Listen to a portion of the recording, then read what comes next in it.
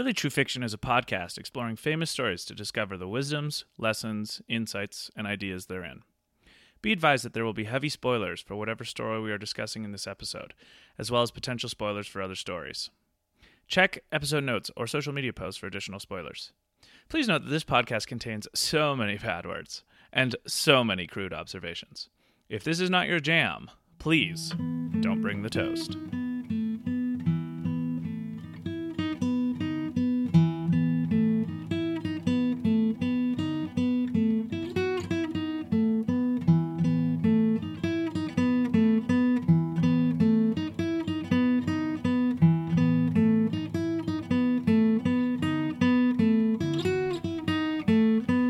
Welcome to another episode of Really True Fiction. My name is Luke Mason. And my name is David Parker. David, do you think Maximus was giving a preemptive answer to that great question or that great imploration by Kurt Cobain? Here we are now, entertain us. Are you not entertained? Are you not entertained? I'm here. I entertained. What's going on, guys? Yes, I think Maximus must have known the tribulations that Gen X was going to have conduited through Nirvana. Yeah, I mean, and I think what he really valued was the level of entertainment that the crowd was demanding. That was his whole thing. And they loved him for it. They did. And he had the mob in his hand, you know? He went from a slave to... Not so unlike Cobain. True. Cobain did have the mob in his hand. It didn't really help him, though. They both died. Yeah. In equal circumstances, I guess. Yeah, I mean, Cobain's death not was quite. Maybe not noble. I don't know. No, I don't. It was much sadder Yes. than Maximus's. Although I guess Maximus's was pretty sad too. But at least, you know, it's one of those deaths where you're like, what his death meant something, right? I mean, it's hard to say. I guess Cobain's death meant something. Well, it A lot of his definitely fans. made a lot of news. Yeah. And It just meant a resonated. very sad thing as opposed to a noble thing. Yeah, but you know, it immortalized their music forever. I wonder if they would have probably. been as immortalized if he hadn't done that. I don't know, because now he's forever 27, because he's part of the 27 Club. I thought it was a 29 Club. No, it's the 27 Club. It's okay. the rock stars who died at age 27. I guess really what's the point of going on for us, Luke? We're Yeah, past- we're way past our rock star death age. But it was like Kurt Cobain and Jimi Hendrix was 27, and Janis Joplin was 27, and Jim Morrison was 27. And then I think there was a guy from like an original member of the Rolling Stones too, but I can't remember. And maybe not. Maybe that's not part of it either. So There's nothing quite like rock and roll to segue into ancient Rome. Roman roll? Roman roll. Actually, that reminds me of a joke that my friend Danica told me. Okay. What do you call a sleepwalking nun? I don't know what. A Roman Catholic. I like that one. Yeah. That's a good one. It is surprisingly edifying for Yeah. my type of humor. It's true. It comes out of left field because you're expecting something much, much cruder. No, and it just ends up being punny. Yeah, just straight up wordplay. There we go. Yeah, so today we're doing Gladiator. Yes, the film from the year 2000. It actually won Movie of the Year that year. Yeah, Best Picture. Best Ridley Picture. Scott directed, one of the Great director. masters. And then Russell Crowe, I still believe a great actor despite many of his foibles in his personal life. Yeah, there's a great South Park of him fighting around the world. It's just him getting into fights all over the place. Yeah, I think, you know, stardom isn't as easy on some people as it is on other people. And he seems to have suffered more from it. I mean, Mel Gibson is another example of someone who didn't really handle their celebrity all that well. And Mel Gibson is famous for a other movie around that time era as well. And similar vein, yeah. one would say. Yeah. Well, the Roman Empire was a huge player in Passion of the Christ as well. Yes, although I think Passion of the Christ was quite a lot later than Gladiator. No. Well, do you mean when it was made? Yes. Yeah, well, Gladiator was 2000. Passion of the Christ was 2004, I think. Yeah, well, I guess And- not that much later. But like the setting was... Because Because Gladiator set in 180 AD, so 180 years after yeah, the setting of Passion of the Christ. Marcus Aurelius. Yeah, Russell Crowe, Joaquin Phoenix, and Also, very good role by him. I Oh, think he's incredible. masterfully acted that one. And we're recording this about 3 weeks after we have gone to see The Joker. We won't put any spoilers from that in this, but it's so cool to see a movie, 2019. Gladiator was 19 years ago, and Joaquin Phoenix is just, you can just see how he's aged, and but he still plays like this fucked up, crazy. He seems to like these weird roles. He's good at the weird guy roles, because we also recently watched, I know you didn't really like this movie, but he was a weird guy in The Master. Yeah, which was one of get into that movie. I'm aware that a lot of people like it. Philip Seymour Hoffman's last movies, and he's very weird in that one as well. Yeah, but yeah, couldn't get into. I mean, that there's one. probably some normal Joaquin Phoenix roles. We just can't think of any. Right? I mean, he's kind of normal in Signs, and that's back to Mel Gibson. Look at us going full circle. Yeah, we could play this game. 6 degrees of association weird game. 6 degrees of weird Joaquin Phoenix. And then Connie Nielsen is in it too. She plays Lucilla. What else has she been in? She's in a bunch of things that I can't remember off the top of my head because I recognize her name. So then there's a bunch of good kind of character actors too. And Marcus Aurelius, the emperor at the start of the movie, is played by Richard Harris, who is the actor who played Dumbledore in the first two Harry Potter movies, and then he passed away, unfortunately, so they had to replace him with Michael Gambon to play Dumbledore. And so now, hopefully, you're getting a sense of our movie film actor bona fides. just in case you guys are worried about that, I'm a good trivia partner when it comes to actors and actresses. Let's just say that Luke's mind works very well with remembering things. Only if they're not very useful to anything other than a trivia night, maybe. But he rocks the trivia nights, guys. So, if you ever want him on your team, just let us know. Yeah. And then who else is in this movie? I think, you know what? I can't ever say his name properly, but it's something, I think it's like Digimon Honzu. He's the slave friend. Yes. He's in last movie. He was in Blood Diamond. Great actor. Yeah, he's so good. And then actually, this was a really fun. I mean, we might as well go through this all the way. The kid, and I can't remember his name, but the kid who played Lucius, who is Lucilla's son, and I guess Commodus's nephew. They kind of little bit of the movie. Don't know, wink, really. wink, nod, nod. Is it his nephew or his son? or Maximus. Or Maximus's son. Yeah, like it's never made clear and it's left dangling a little bit. And it's probably clear and we just don't know. And people loved this movie so much that there were a lot of fan theories out Sure. on the internet about it. So that was one of the fans. So anyway, the actor that played that kid is the same actor who played the son of Bruce Willis in Unbreakable.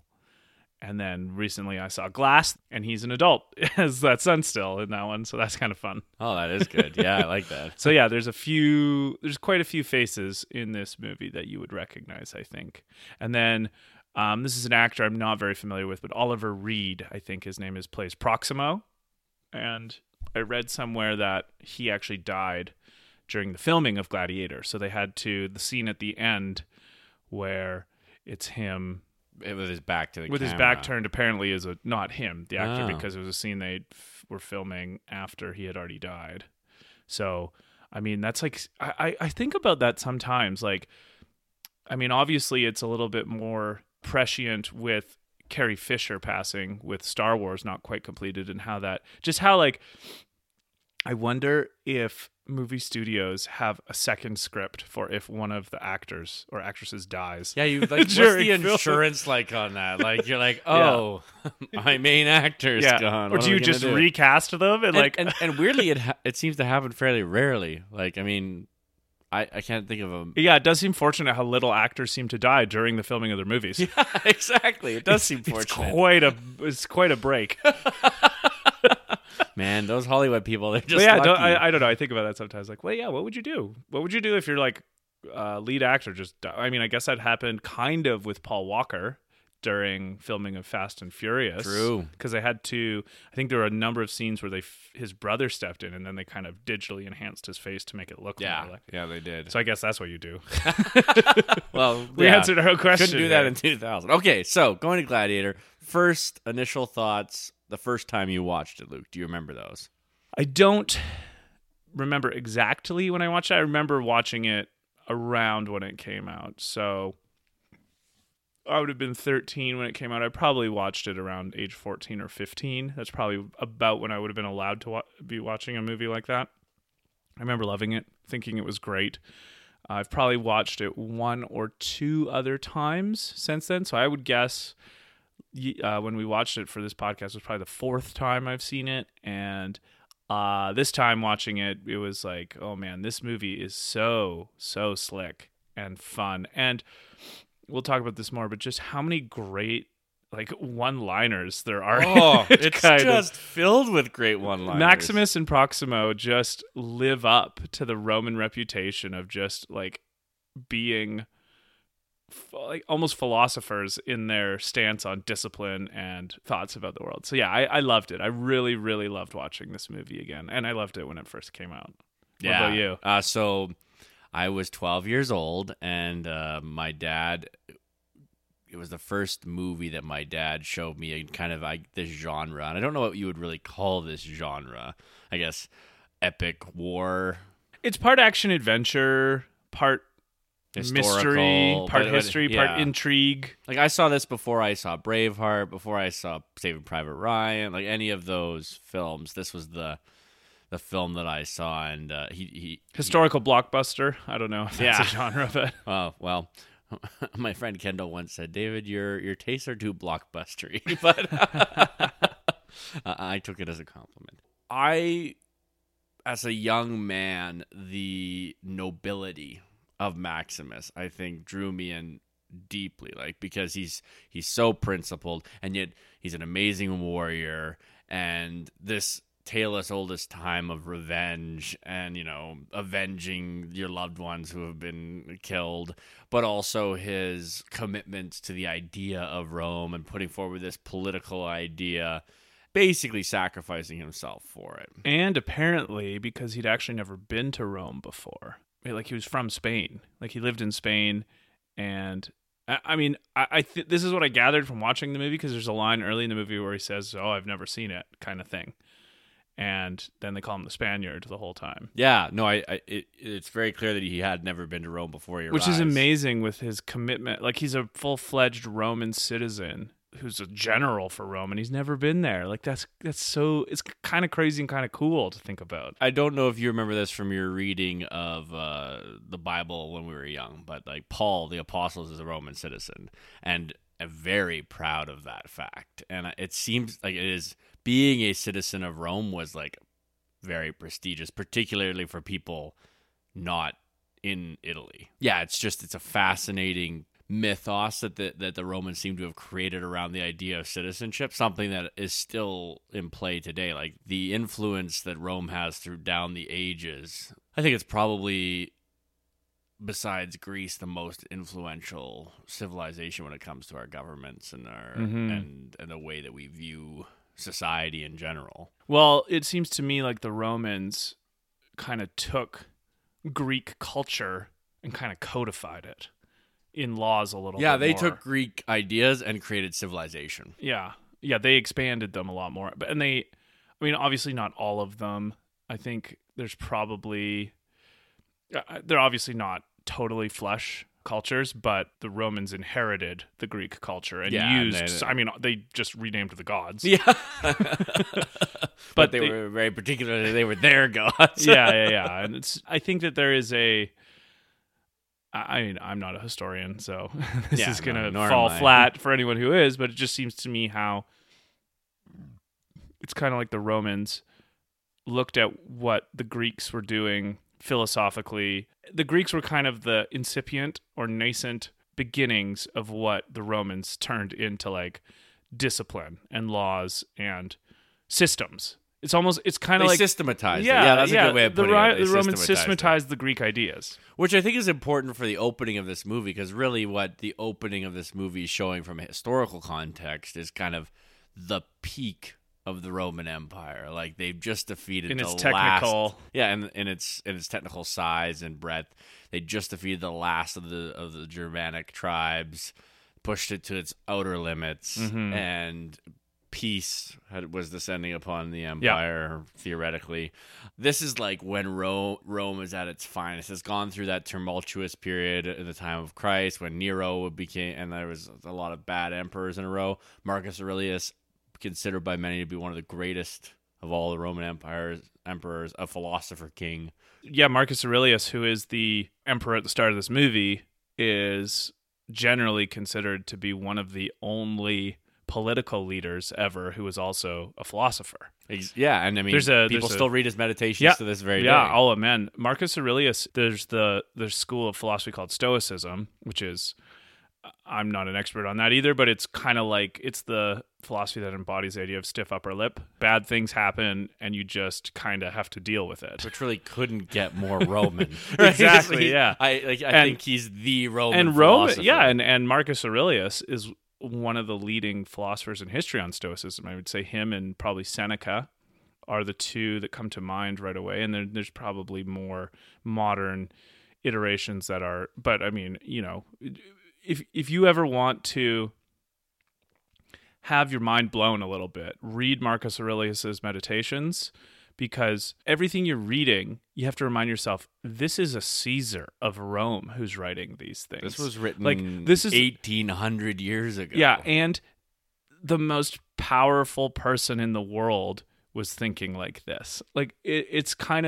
something that gives me a little bit of awe and wonder, you know, that, oh man, if only we could have the most powerful person in the world today who thinking thoughts like this. Yeah. Well, this was kind of, I mean, if you think about it, Marcus Aurelius was like Socrates' philosopher king. Like, he's one of the only examples throughout history of a genuine philosopher king.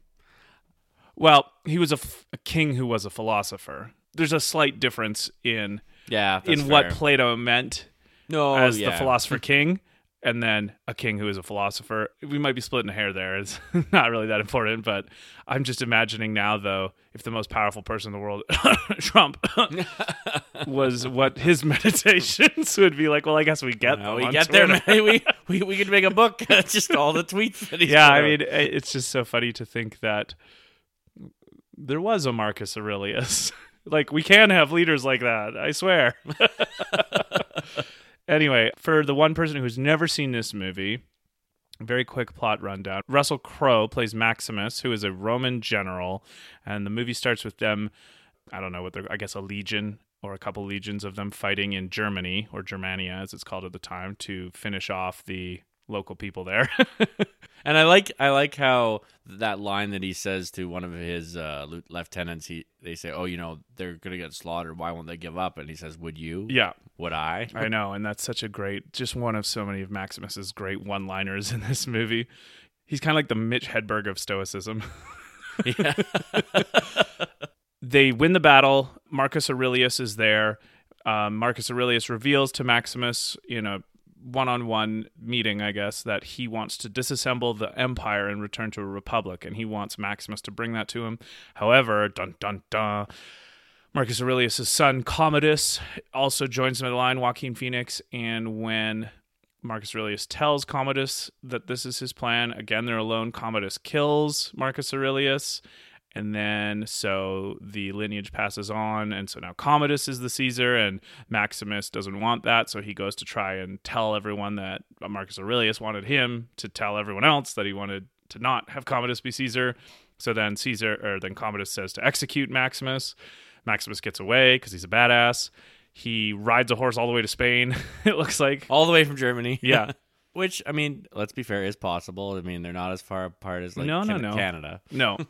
And then finds out that Commodus had Maximus's wife and son killed very brutally. And so then he passes out. He gets picked up by slave traders who take him to, I can't remember, Zarabuka or something like that, the name, which is like in modern day Algeria. And so he's kind of seeing the wonders of all northern Africa and the slave trade there. He gets sold to a guy named Proximo, who trains him to be a gladiator. He fights in Africa, gets high status. Meanwhile, Commodus, back in Rome, wants to he doesn't really give a shit about any of the political responsibilities he has. He just wants to have fun. So he starts out the gladiator games at the Colosseum. And this invites all of the gladiators from around the known world to come to Rome, and that includes Maximus and his new group. He fights, he becomes a fan favorite at the Colosseum. He reveals himself to Commodus and Commodus' sister Lucilla, who also knows Maximus. And I think they dated in the past. Yeah. Or, There's definitely something happened in the past. They had a dalliance or two along the way, for sure. And then Commodus can't just kill Maximus because the people love him, which again is a super interesting sub point of this movie. And so Commodus tries to figure out ways to do it, and then he realizes the only way that he can do it is if he kills Maximus. And so the end of the movie is Commodus and Maximus having a battle one-on-one in the Colosseum, which is probably the least historically accurate part of the movie. Yeah, I don't think that happened. But Commodus cheats by stabbing Maximus before the fight, so Maximus is extremely injured during the fight, but Maximus still beats him because he's a badass. And then the movie ends with Commodus dying and then Maximus dying. And the remnants and the secondary characters and Lucilla and the senators kind of picking up the pieces to figure out what to do next with Rome, because the emperor is dead and also it's gladiator savior kind of thing. So yeah, we don't know what happens after. I don't think I missed. Did I miss anything important? No, I think okay. you went through it in the way it needs to be gone through. Setting the stage for Maximus, one of the things that's so beautiful about this movie are his reveries about the afterlife. Yes, and which the movie starts with. It's that iconic scene of him walking through the field with his fingers going through the grain as he's walking along. He's having a dream of his home. Yeah. He loves his home. I mean, there's a legend in Rome about a general who retired and went back to farm, and they demanded that he come back and fight because he was that good. And funnily enough, in politics, that's often a story that's told, right? You want to be the one that's so good that when you retire, they come back and beg you to return to the game. Has that happened to anyone? Not really. Not many people know. Most people get addicted and they never leave. Boom roasted. But the cool thing about Maximus is that there's not anyone that we're really aware of that he doesn't parallel anyone particularly in Roman history. He is kind of a collage of a lot of the coolest generals in Roman history. Yeah, so. and what that's a great point, because what I love about those scenes when he's dreaming, I guess, and seeing his kid and his wife, and the color scheme is a little different. Like it's almost a little bit, it's like a painting almost that he's in. I realized, again, watching this is a beautiful movie. I don't think colors. When I was younger, I appreciated the violence and the war and the nobility and the honor.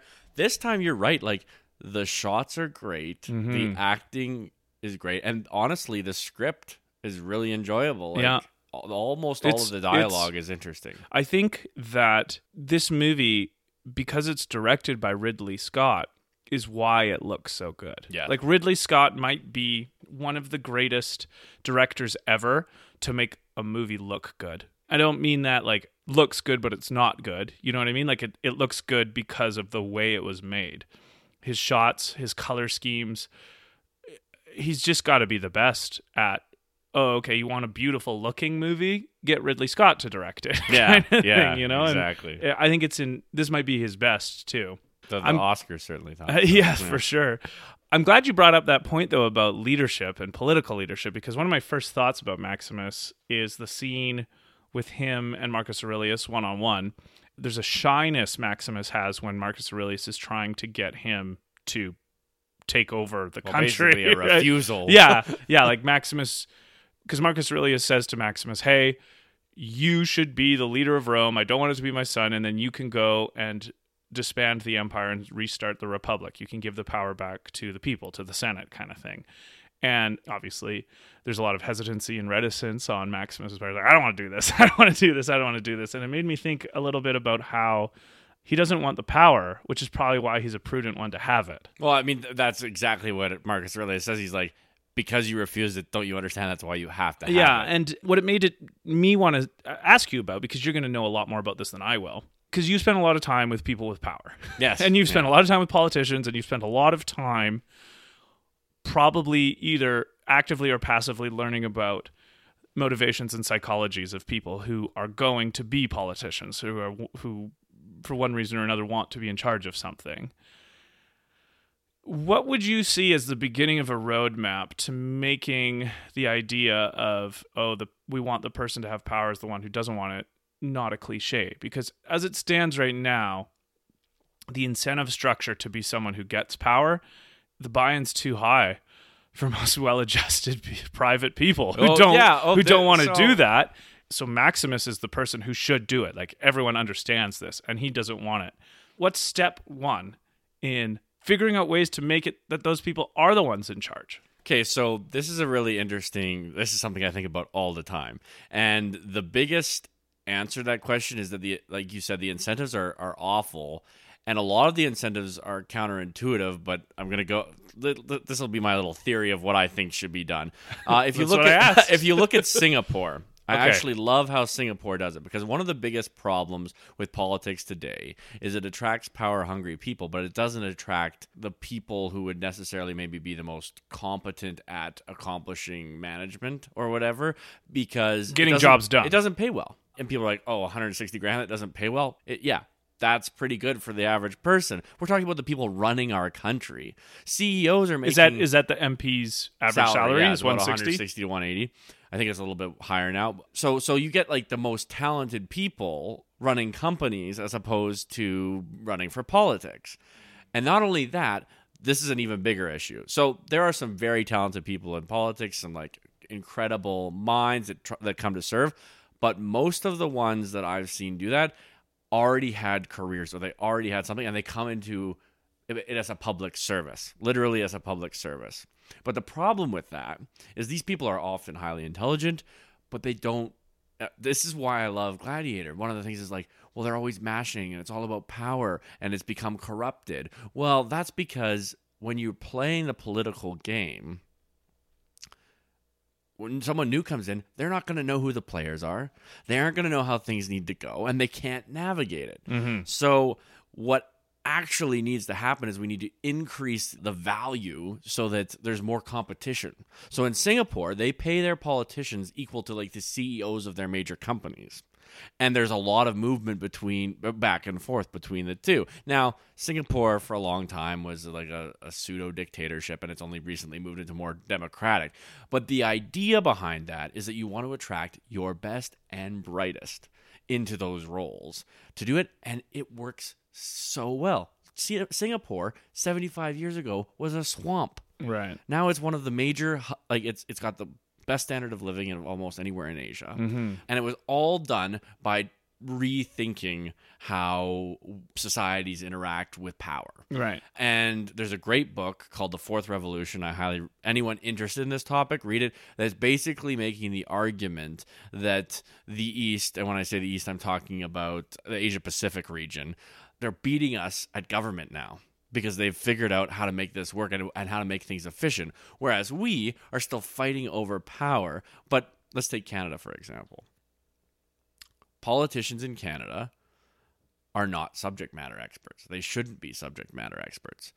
But because they aren't subject matter experts, we have a very powerful bureaucracy that basically are the ones that largely limit the decision-making power of the people coming in because they're not subject matter experts.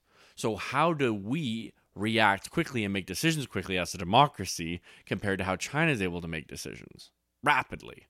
And so democracy is up against this, one of the, I would say, the greatest challenges faced ever, which is people are starting to say, well, it doesn't work as well. So how do we overcome that? And we need actually intelligent, thoughtful people figuring that out and producing a roadmap to the general population instead of, it's like Eric Weinstein says, we need better stories. Yeah. And we don't have good stories right now. Yeah. So going back to what you're saying, how do we change it? One of the things that I think is really important is that as citizens, we need to let people change their mind. This is essential not just for our fellow citizens, but for our leaders. If we punish someone for whatever they may have thought in the past or for changing their mind when they're presented with new information, we're actually punishing the scientific method. Yeah. We're saying you can't, if you're wrong and you admit you're wrong, then we're going to punish you for that. That's the very opposite of what we should be doing to our leaders. Okay. There's something really good you said in there that I want you to expand on a little bit. So when you said competition, I immediately go like, well, politicians have competition, but then I thought about that more. Well, really, the competition is people in the other parties. Yeah, well, there's there's competition within the parties, but the problem is, it's like if I'm given the choice between making $1 million a year, having no public scrutiny basically compared to a politician, and job security, those three things no politician has, what am I going to pick? Yeah, the only benefit right now to being a politician is that you do have power. sure. And just so, not lots of money. So it's not money, and then your life is horrible because everyone is constantly waiting for you to stumble, and you have entire other parties with staffers watching you, waiting for your smallest slip, Yeah. so that they can jump Just on it in case you say the wrong thing at a bar, or yeah, exactly, Yeah. or maybe you stumble on your word, or maybe you make a fool of yourself. yeah, Like which seems likely given the species we are. exactly. And so it's a hard job, and the rewards are very limited. So who are you going to attract? Yeah, so the model is not working. The Then. model doesn't work. Right, Exactly. yeah, because like what you're saying is the competition is ideological, not competence or management based. Like in a company, you'd have competition, presumably not 100%, but better probably than in government. Based on your competition would be based on competency, because your competency helps affect your bottom line, and your bottom line is, again, presumably, this is in capitalism working the way it's supposed to, your bottom line is based on the value you produce for your clients or your customers or the people in your world that you service, right? Yeah, or maybe you are like really good at reducing costs, so you become a CFO. Yeah. Or, yeah. And so then these people are incentivized to stay in the private sphere. Well, and These think people about who like solve problems. what is the one incentive? So you have to think about the psychological makeup of someone who is more attracted to politics than to business or to the not-for-profit sector. What is the one incentive that they have? Power. Mm-hmm. That's it. Yeah. In Canada. And less so in the States, because a lot of American politicians seem to get quite wealthy somehow. Yeah.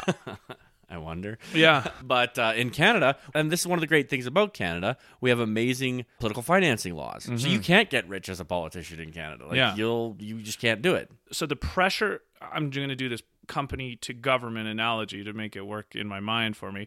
The pressure in a company to keep good people ultimately comes from your investors, I guess, or like down the stream far enough, your investors want to make sure you're running a good company, and you're running a good company if you are, meeting your goals. If you're making and profit. making profit, Yeah, right? Generally speaking. I mean, obviously there So are then who are the people that represent those who could put the right kind of pressure on government to make it that you would want better people in it? Well, it should be the voters. Yeah.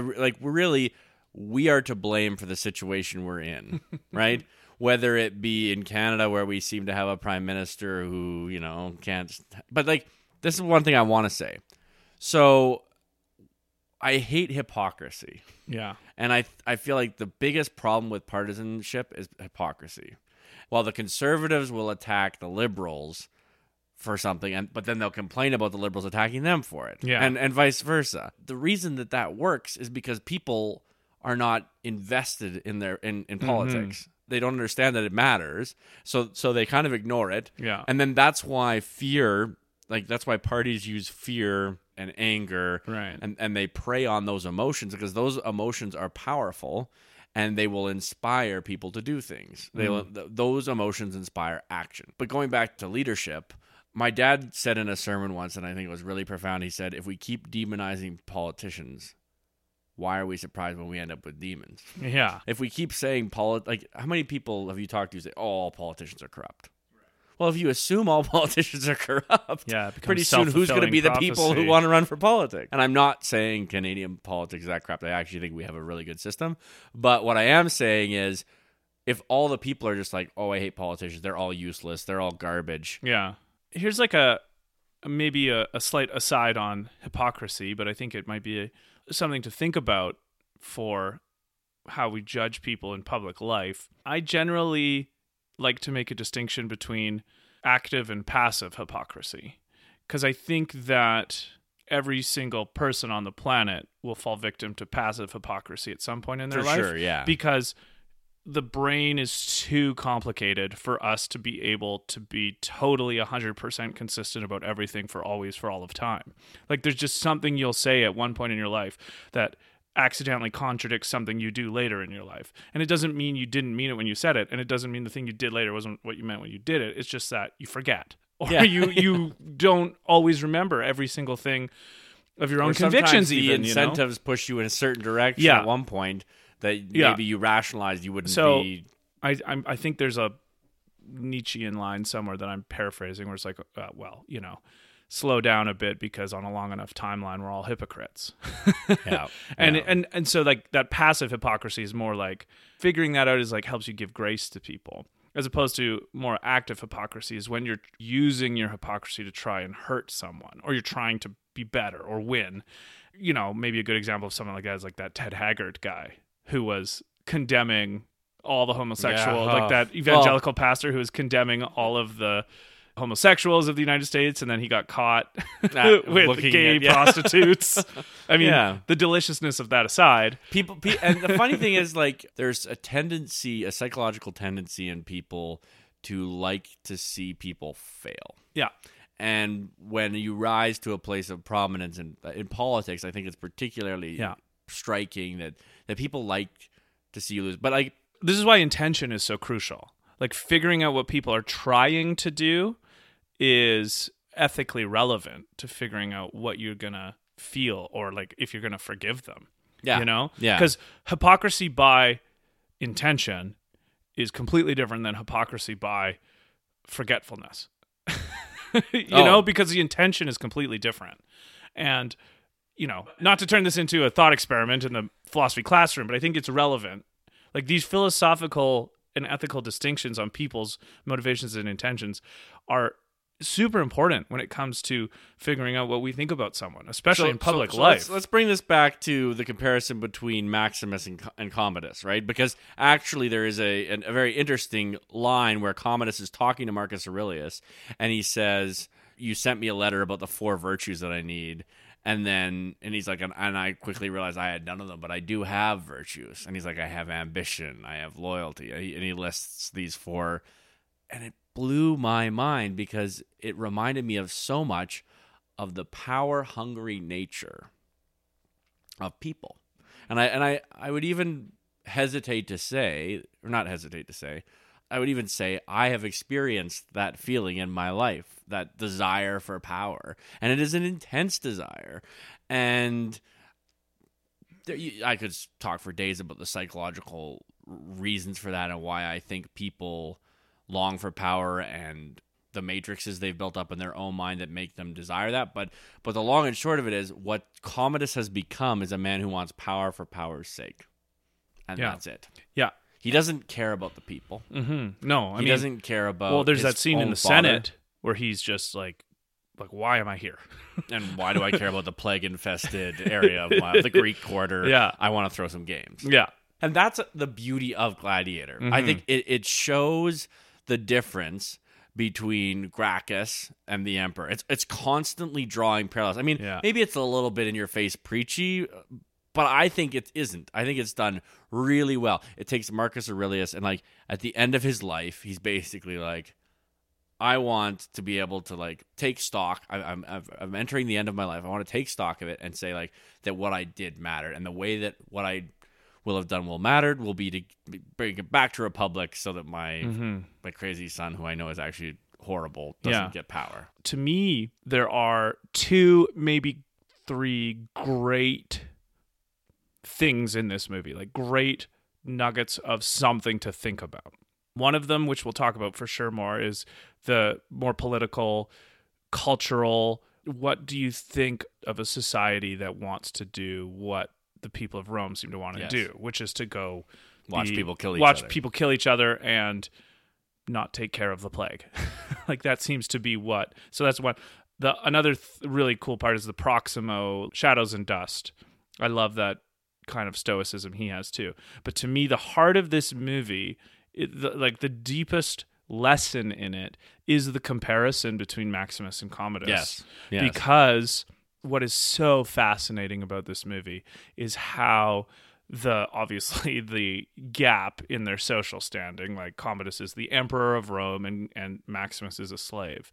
And yet Maximus seemingly effortlessly has everything Commodus wants, and there's nothing Commodus can do to get it, because Commodus can't understand that the reason Maximus has other people's love and respect is because he works for it without expecting it. Maximus wants the work more than the reward, and Commodus wants the reward more than the work.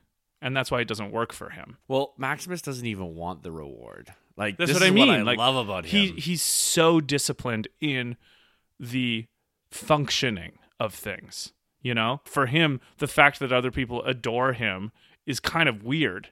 Yeah, and he doesn't like it. In fact, he kind of hates the crowd, and he hates that he's like, He's got a weird relationship with the crowd, doesn't he? Because he kind of needs them, but he kind of hates them too. Yeah, and he's kind of like, all I have is a mob, and then she's like, well, the mob is power, right? That is power. That is Rome. And it's interesting that that's a phrase that comes up a number of times. But going back, I completely agree. And there's not very many scenes in the movie where they appear together. They actually only appear together 3 times, I think.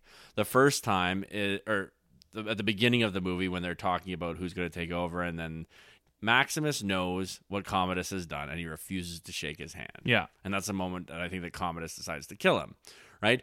But then there are other moments here that are interesting. There's the moment in the arena where he turns around and says his name. This is who I am, and I will have my revenge. Yeah. And then the third and last time was the one that I wanted to point out. And the phrase that Maximus uses is, because Commodus says to him, "Do you think I'm afraid of you?" And Maximus responds, not no, or yes. He says, he responds, "I think you've been afraid your whole life." Yep. And okay, this goes back to this idea of these power-hungry people. Why are they power hungry? What is driving them? And I think if you boil it down to its simplest formula, it's that they're afraid. Yeah. Unless they're a psychopath, which I don't think Commodus is a psychopath. Like, he's got enough scenes where he seems to truly care about Lucilla and even Lucius and a couple other things that are going on. And his father. Like, yeah. He's very, I think he's very honest when he says, if you would love me. He also seemed to like Maximus. Like, at the beginning, before Maximus refused to bend the knee, as it were, to him, he seemed like he was his buddy, and he wanted to make it work with him. And he'd obviously known him his whole life. Like, yeah. And so the resounding, I mean, it feels weird to say it like this, but the resounding lesson of this movie is how the glaring distance between Commodus's social standing and the desires of his soul. Because all he wants to be Maximus. Like, you can just see, like, the way that the way he talks about how the crowd loves Maximus, it's what he wants. And what that quote you said is so beautiful, because Maximus sees right through Commodus. And Maximus is because he's the emperor, speaking truth to power, as it were. Maximus is the only person who tells Commodus the truth in the whole movie, you know? He sees right through him and he says it like it is. It's not till Maximus does that anyone else does it too. Right. Because at the end, when I guess it's Quintus tells Quint all of the soldiers to not give the sword, sword to him, let Maximus kill Commodus, basically. The virtues that Commodus at the beginning of the movie says he has for himself are true, like there's something he can do, but they're not what he wants. And so, like, in a way, the tragedy of Commodus, because one of the weird things about Commodus in this movie is that I actually, not as much in the second half of the movie, but the first half of the movie, I kind of liked him, and I kind of felt bad for him. But then he made all these decisions that are terrible, then I didn't, right? But he kind of had this even lack after of... he killed his dad, you still liked it? No, I didn't. The reason that this movie, I think, is so captivating with these two lead characters is because, again, it's effortless for Maximus, because Maximus, we don't see this in the movie, obviously, but at some point in his life has done the work to discipline his body and his mind into not wanting frivolities, not wanting admiration. He has an internal locus of control. Yeah, his internal combustion engine is all he needs, thank you very much. And so that's why he's able to be a great warrior. That's why he's able to be a great thinking general. So all of the attributes that Commodus wants, that Maximus has, Commodus can't have because Commodus is not willing or able to put the self-reflective time in, and he just wants the esteem of others around him. It must be so doubly annoying for Commodus to hear the crowd chanting Maximus's name when all Commodus wants them to be doing is chanting his name. And on top of that, Maximus doesn't care that they're chanting Maximus's name. Well, okay, so like, how fucking pissed off must that make Commodus? Man. Well, and it pisses him off because it comes down to this fear thing. The teachable moment with that, though, that's the moment in a real life to learn not to double down in your own tunnel vision. Yes. And to realize that the crowd is fickle. Like, Maximus knows the crowd is fickle. He wants nothing from the crowd because he knows the crowd can give him nothing. Yeah. Commodus, because he's afraid, because he longs for external affirmation. We see it with his dad. What does Commodus want from his father? Love. What does he want from his sister? Love. What does he want from the crowd? There's a great line where he says, if they don't fear me, how will they ever respect me? If they don't respect me, how will they ever love me? And he's talking about the crowd. That could almost be a Michael Scott line. Right? But like, what he wants is love. And he's afraid that he isn't worthy of it. But see, this is the deep point I'm trying to make here, though. Is that he can't get true love from anyone because he needs it, right? Like he fills his tank with the words of others, and Maximus fills his tank by his own volition and thoughts in the world. And this is why the crowd likes Maximus more. This is why Commodus' sister likes Maximus more. This is why the army likes Maximus more than Marcus Aurelius. Yeah. Because they admire Maximus. And this is a perfect segue into, okay, what are your thoughts on Maximus? Like, just ask a guy.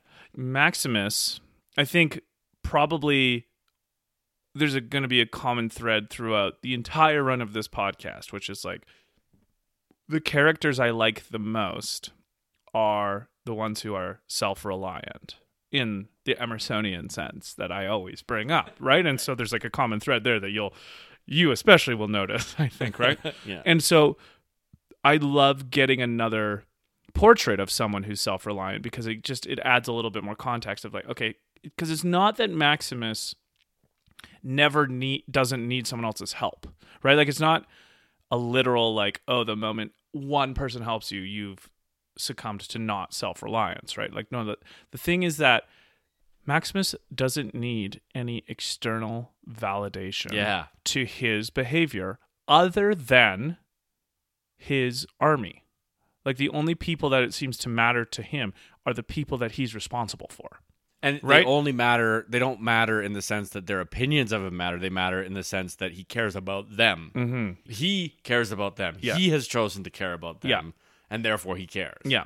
And I think that's right? exactly what I'm getting like at. That's what I admire about him. Mm-hmm. That's what I admire about people. When you can get to the point where you are an individual who you are intentional. You are intentional about thoughtful, on purpose, know what you're doing, know what you're standing These for. are the responsibilities I have taken. Yeah. These are why I have them, and this is how I will act them out. Mm-hmm. And I know my purpose, I know my vision, and I will go towards that despite what others say. Yeah. And so that is such an important dichotomy between him and Commodus. And I mean, it's kind of funny. I actually think it's almost humor that Maximus is so deep and dyed in the wool in his self-reliance that he can't even really he can't even really understand Commodus. Like Yeah. he can't even kind of get why Commodus would not be that way. And I mean, you got to think like Maximus, his whole life, he's a military man. He's disciplined. He's regimented. But see, this is what I love about the way, like, he's a loving person. Like, he loves his wife. He loves his son. He's got The things he's most excited about are his farm. Yeah. And like he thinks it's the most beautiful place in the world. When he talks about it, he lights up. Yeah. He's not this dull soldier, right? Who's just dun dun dun, follow orders, give orders, dun, dun. Like, he's got a personality, but he's very much of the, like, you see what Marcus Aurelius loves in him. He's very much of that kind of stoic. What would you even call it? Like stoic light, maybe? Right. Where he's, well, it's very much strength and honor, right? Yeah, It's strength. honor matters to him a lot. And so I think that kind of I mean, it's what makes it so that he can even survive slavery, right? That he can even not, like, his social standing is stripped away from him. But this is actually super important because of the quality, because Maximus doesn't need the external bells and whistles. Like, his treasure goes with him wherever he is. So you could strip everything. You could strip his title, his rank, his job. You could make him a slave. And yet everything that makes Maximus valuable is still inside of him. And it goes with him wherever he does. As opposed to Commodus, where if you stripped Commodus, I mean, we see what happens. The moment you strip Commodus of anything of his social, all his value is gone. Because it's not inside of him. Which is so amazingly portrayed by Ridley Scott in that very ending scene where they're carrying Maximus's body out and they have just left Commodus's body there in the middle of the arena. Yeah. Well, and like, again, I'm going to quote him till the end of time, but Emerson has a great line where he says, "My giant goes with me wherever I go." And the giant that is Maximus's character is with him as a general, but it's with him as slavery. And the gold is still there, which is why he's able to rise up in the gladiator world. It's not just like he's a better fighter, like he's a fun guy to hang out with. Like, you see all the other slaves like hanging out with him. And even that drives Commodus crazy. Like, not only is he a better fighter than me, he's more fun. Okay. You know? Okay, so let's take a few examples of things that you admire about him as a character, and then, like, how do we live that way not in the ancient Roman times? Maybe this is a horse long dead that we'll keep hitting, but I really think it takes knowing what you care about. Like, what are your value-laden North Stars?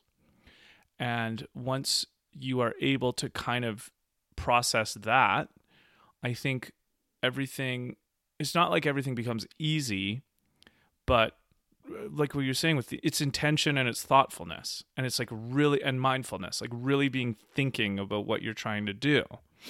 And Maximus spends his whole life doing this, right?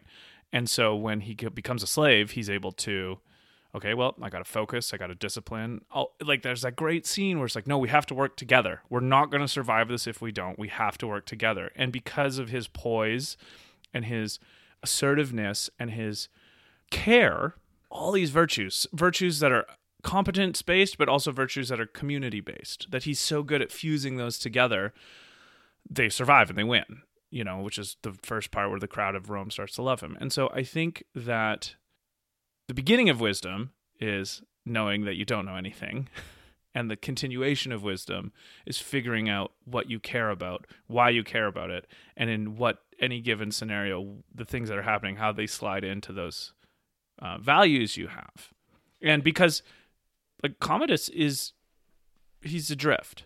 He's mentally and socially and ethically adrift this whole movie. And Commodus's entire plausibility structure, his entire reality, his whole worldview is based kind of the divine right of kings, almost, in the sense that he believes he's owed these things. He doesn't believe that these things are earned.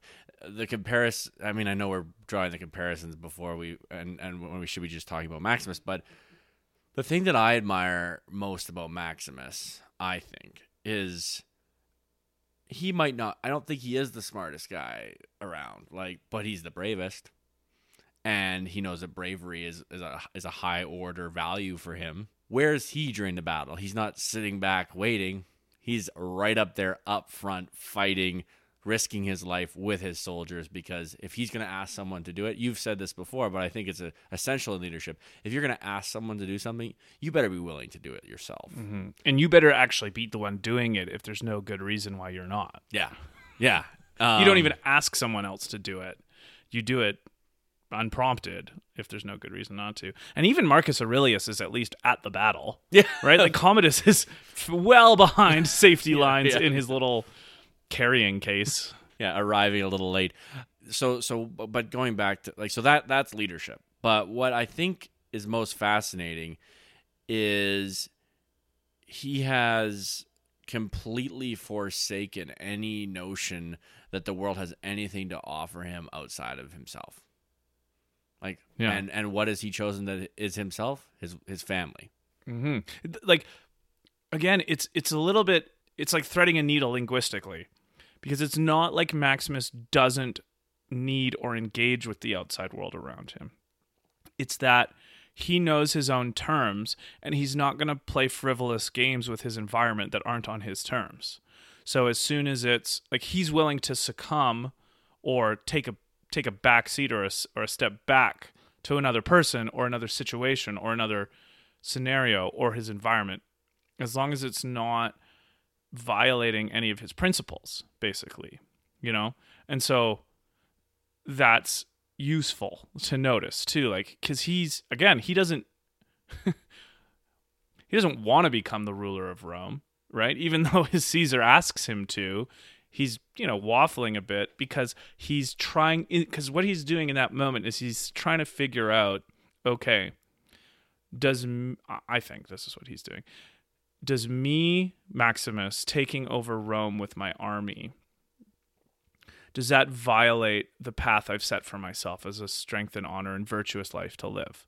Where are my corruptions? Like, you know what he's doing? I mean, a call back to one of our really early episodes, I think, is he's doing a Gandalf or a Galadriel move where he's thinking where they're thinking, oh yeah, maybe I want the ring, but what will that do to me?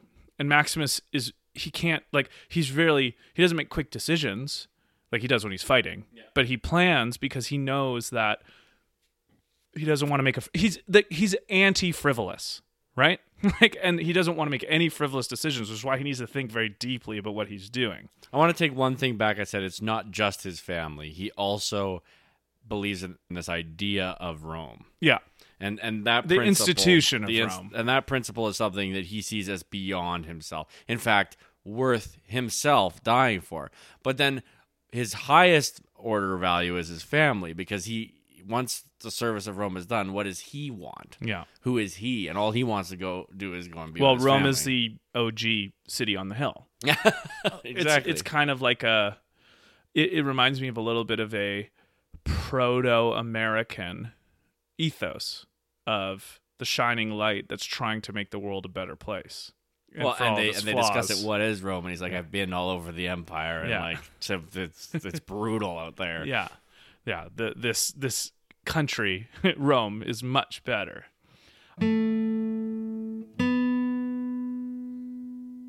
Hey, everybody. Dave and I just want to take a second to say thank you for listening. Making this podcast has been a great experience, and we really appreciate all of you who choose to spend some time with us. Part of our goal is to be super open about everything we talk about on the podcast. If you have any questions, concerns, thoughts, ideas, feedback, clarifications, or praise, please send us an email at reallytruefiction@gmail.com. We would love to hear from you. Also, if you get your podcasts on iTunes or Spotify, don't forget to subscribe to the show so you get notified when a new episode is released. If you feel so inclined, please leave a rating or review on iTunes. That is a really good way to help new listeners find the show. And please pass the show along to anyone who you think may enjoy it. Again, thank you so much for listening, because as I'm sure you have gathered, we love talking. There's one other thing I wanted to bring up that I noticed that was cool about Maximus, and then I also want to read out his best lines because I feel like they need to be given the light of day. There's a scene, it's really early in the movie, and it's when he's about to be executed, and how he basically kills all the people that are trying to execute them. And there's a great scene or section of a scene where the guy is trying to pull out his sword to kill him, and he can't because they're in Germany and it's cold and it's wintertime, so his blade sticks, and Maximus says something like, He says frost. Frost makes the blade stick. This got me going on a completely tangential thing that I think is useful to point out. Knowledge of reality is obviously helpful to winning, as it just is, regardless of politics. There's a massive overhead cost of any person or group who tries to not live in consonance with the natural world. And so I guess one of my hobby horses intellectually is understanding that, like we talked about in, I think it was Great Gatsby, the skyhook. Our skyhooks have to start with the natural world. And I think I was in university, I ran this thought experiment. It's like, well, okay, you have two disparate societies who don't touch each other. One society is going to learn from the natural world and science, and one is just going to placate their gods. 100 years from now, which one's going to win? Right. Right. Like it's such a no-brainer question. And yet I think partly because of evolution and the weird social ticks that our species has, we don't tell the truth. We don't live to reality. We don't live in consonance with reality. We have a hard time almost, and yet the blades still stick in the winter. And if that happens, your enemy can run a sword through you. So when the rubber meets the road, the natural world is there before you, during you, and after you. And I guess it's kind of like I said, it's my hobby horse. It's like a PSA. Like, I don't think you can ever do anything useful, good, utilitarian, thoughtful, important in the world that is in discordance with the natural laws of the universe and telling the truth about them. And now this seems like a no-brainer, right? I think evolution is a great example. Growing up, it was hard for our families to reconcile evolution. Oh, for sure. Well, they didn't reconcile it. Free will is a good one too, like the biochemical, physical laws of the way our brains work. Like there's some really good arguments against free will, and you got to take those seriously, and you have to understand the farmers who know how soils work are going to have more food, and that's how you live longer. Not the ones who, like Lysenko, make up a brand new biology and herbology for the Soviet Union because that's the paradise they needed, right? I know I belabor this point because I actually believe in it so deeply and think it's so important, is that you can't do good in the world unless you understand how the natural physical world works and tell the truth about it in every instance, not just the ones that seem benign. I don't agree. You can do good in the world because what you're saying is you would need a certain intellectual capacity of understanding of the truth of nature and things in order to actually enact good. Right. Which I don't think is true. Jordan Peterson hits the nail on the head here where he says, don't lie, tell the truth and at least don't lie. Mm-hmm. Now, we're going back to intention. If you think something's true and then find out it's not, and continue to say that's true, that's a lie. Yeah. But if you think something's true and you say it's true, you're not living in discord with your mental understanding of reality. Sure, yeah. So on a psychological level, I agree 100% that if you are actually living in violation of reality, like say you don't believe in gravity, you're gonna have a rough awakening. Yeah, exactly. Or there are certain groups that say that you should never do a blood transfusion. Yeah. Well, you are living. You're basically putting whatever it is your belief is ahead of reality of the health of you and your family. Mm-hmm. So I agree. Like when you deny reality, but the problem is that reality is hard to access, and it is filtered through our subjective selves. Right. And therefore, what you might say, this is what nature is. Reality. Well, one thing. Reality is much less harder to access now than it ever is. We have the internet. If you have any questions about anything, you can just read about it. Yes, but again, it is still filtered through subjectivity. Okay. I wouldn't say you need, again, 100% consonance in the literal sense of, like, I think you can't do good until your brain comprehends every single fact about the natural world. But It's more along the lines of how you are going to go about figuring out problems about the natural world. And then when there's someone, especially in the political realm, but in social too, it's not just political, it's social life, someone who is talking about or getting in the way of something people already know is not the case, given our knowledge about science and the natural world. That's what I mean. That's when you have to stand up for the truth. Yeah. Okay. So let's take. Here's a truth that I'll stand up for that won't be very popular. Okay. Here's a truth. The climate's changing. We know based on all the data from science that things are getting warmer. Yeah. Here's another truth. Canada can't do anything about it. And it doesn't matter what government you elect. And it doesn't matter if we all shut off our lights and lived in the dark and the cold. Yeah. We would not have any impact on climate change. Right. We are not a big enough contributor. Right. Now, that's not something that people want to hear. That's not reality. Of course. I'll give you another example. I honestly think that's making my point, though. No, that's sort of. But enough people believed a man who said that you could do that he stays on as prime minister. And so while the reality of the science, the reality of nature is one way, right? People's belief is a very powerful thing.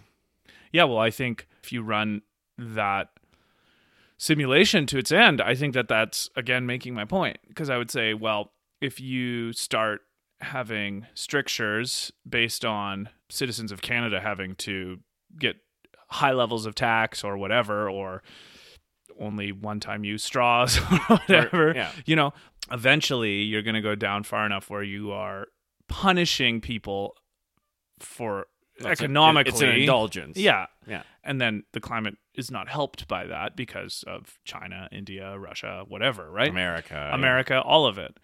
To me, again, that is... all of that rests in not what I would call the natural world problems. Like, I'm not saying there aren't problems in the social level that need social analysis and figuring out. Because, again, on the other side of the ledger, you could have someone like you who says, climate change is happening. I don't think Canada right now can do anything about it because we're not a big enough player. That's very different than the person who says, no, it's not changing at all. Yes. Like, that's a completely different starting place to problem solve from.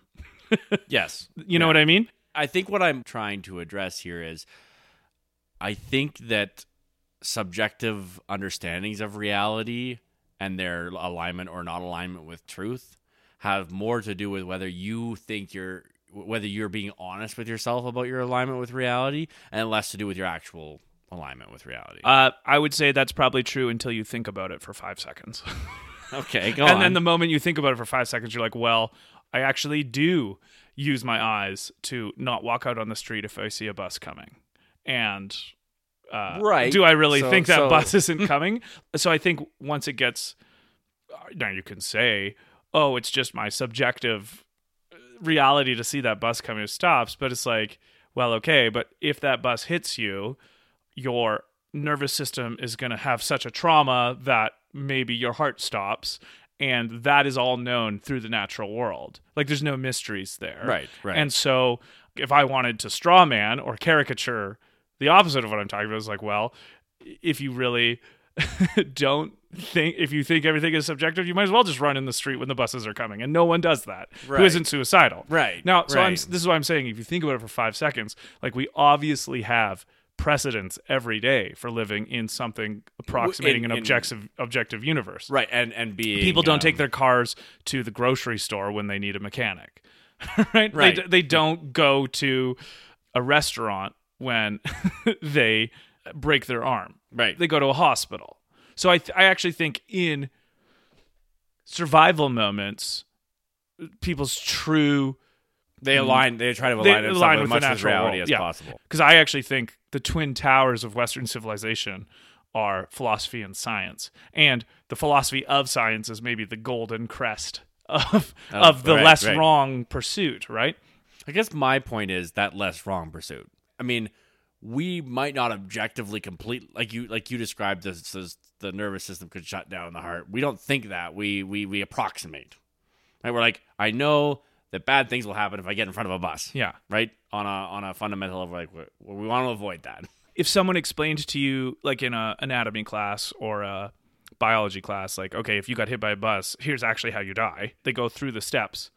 I know you wouldn't. And I don't think anyone could ever realistically be taken seriously if they say, well, that's actually not true. Right. Like the person who says that is just kind of not invited to the conversation of adults. This is why you need to read the Wait But Why thing, because he talks exactly about that. You know, like there's a different culture between the less wrong view of the world and the dogmatic view of the world. Yeah.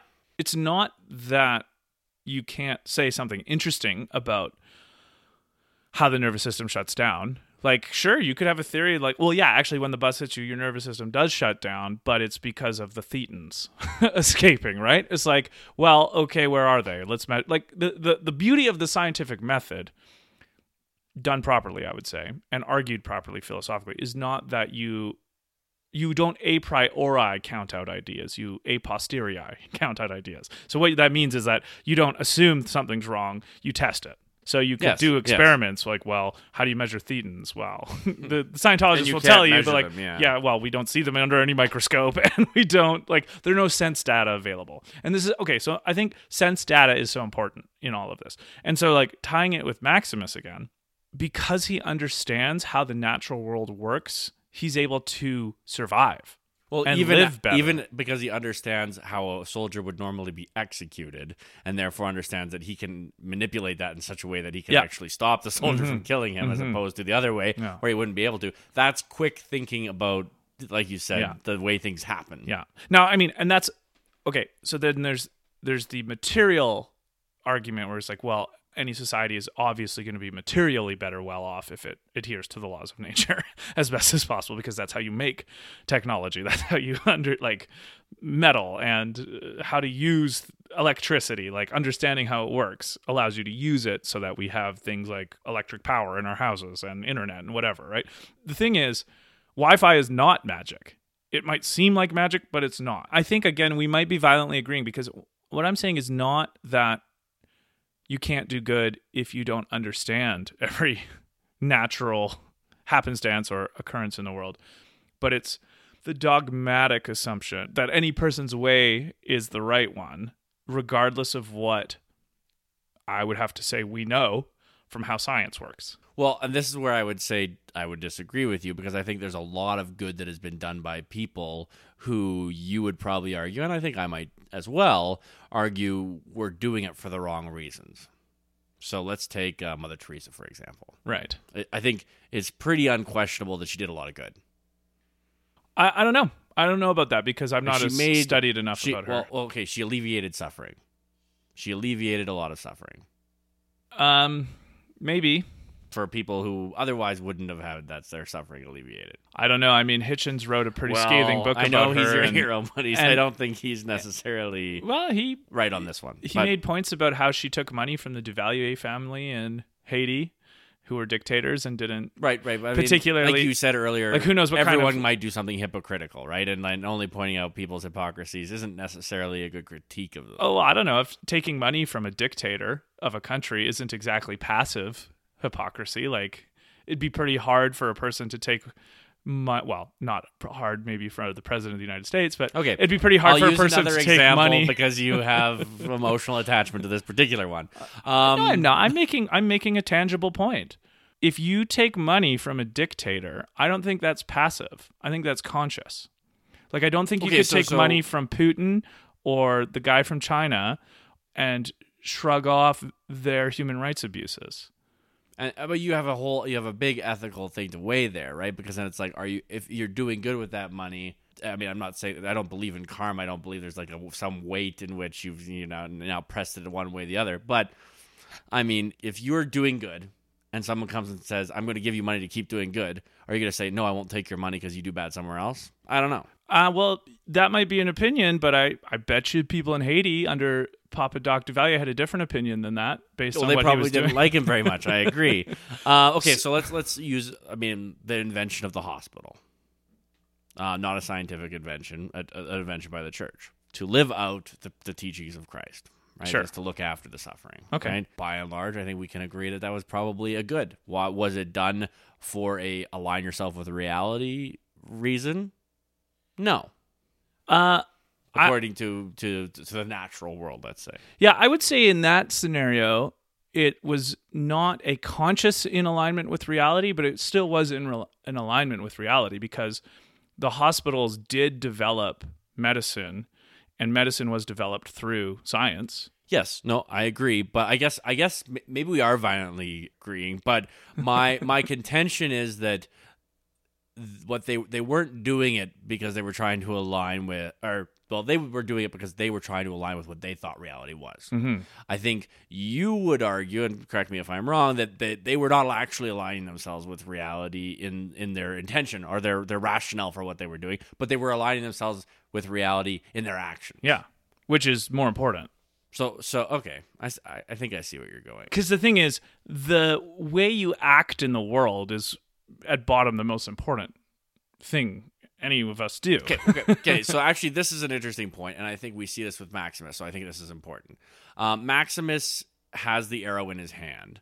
He could kill Commodus on the floor of the arena, and he doesn't because Lucius is there. Yeah. Right? I mean, at least that's the what subtle clues that we're given, right? Okay, well, why doesn't he do that? Like, does he have a fundamental? He must have some kind of principle to not want to do violence, or then there's of course the fan theory that it's his son, whatever. Mm-hmm. Because nature teaches us this: that life is brutish and short, that the strong do what they will, and the weak do what they must, and that is the natural order of things. That's part of the natural order of things. Part of it is also the communitarian aspect of our evolution. The ants working together. Yeah, and the love. Like I don't think love is just a fairy, ethereal.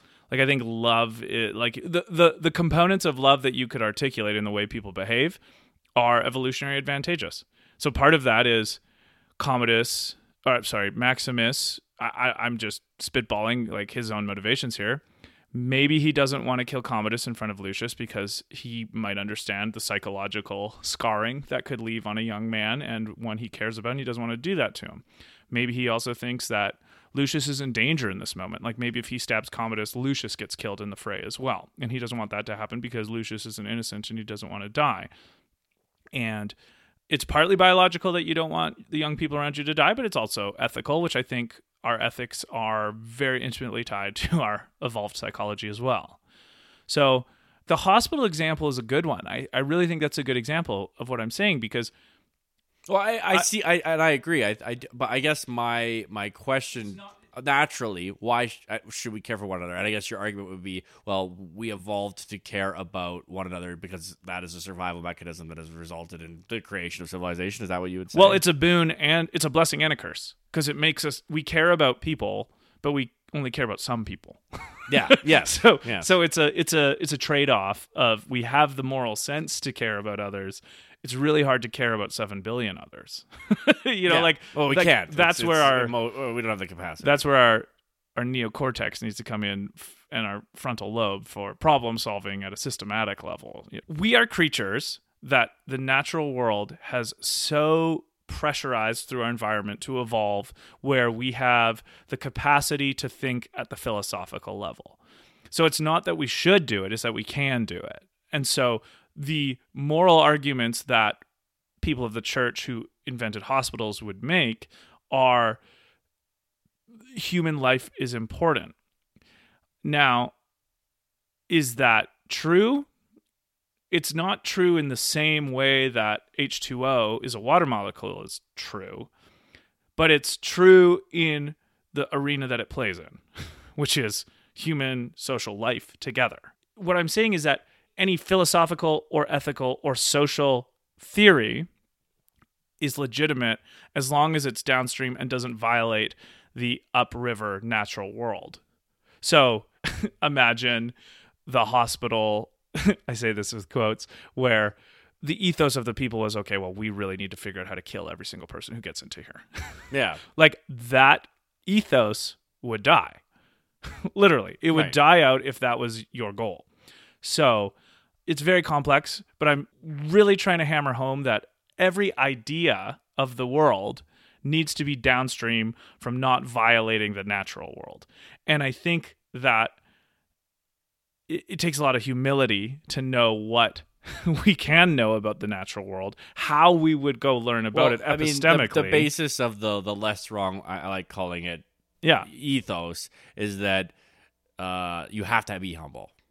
Always. The basis of the scientific method is you have to be humble because someone hopefully is going to come along and disprove you. Like, that's the whole point. And it doesn't work this way, but it working at its best is that. Now, and the reason it's, you could put the world's smallest asterisk beside the theory of gravity and say, maybe this could be wrong one day.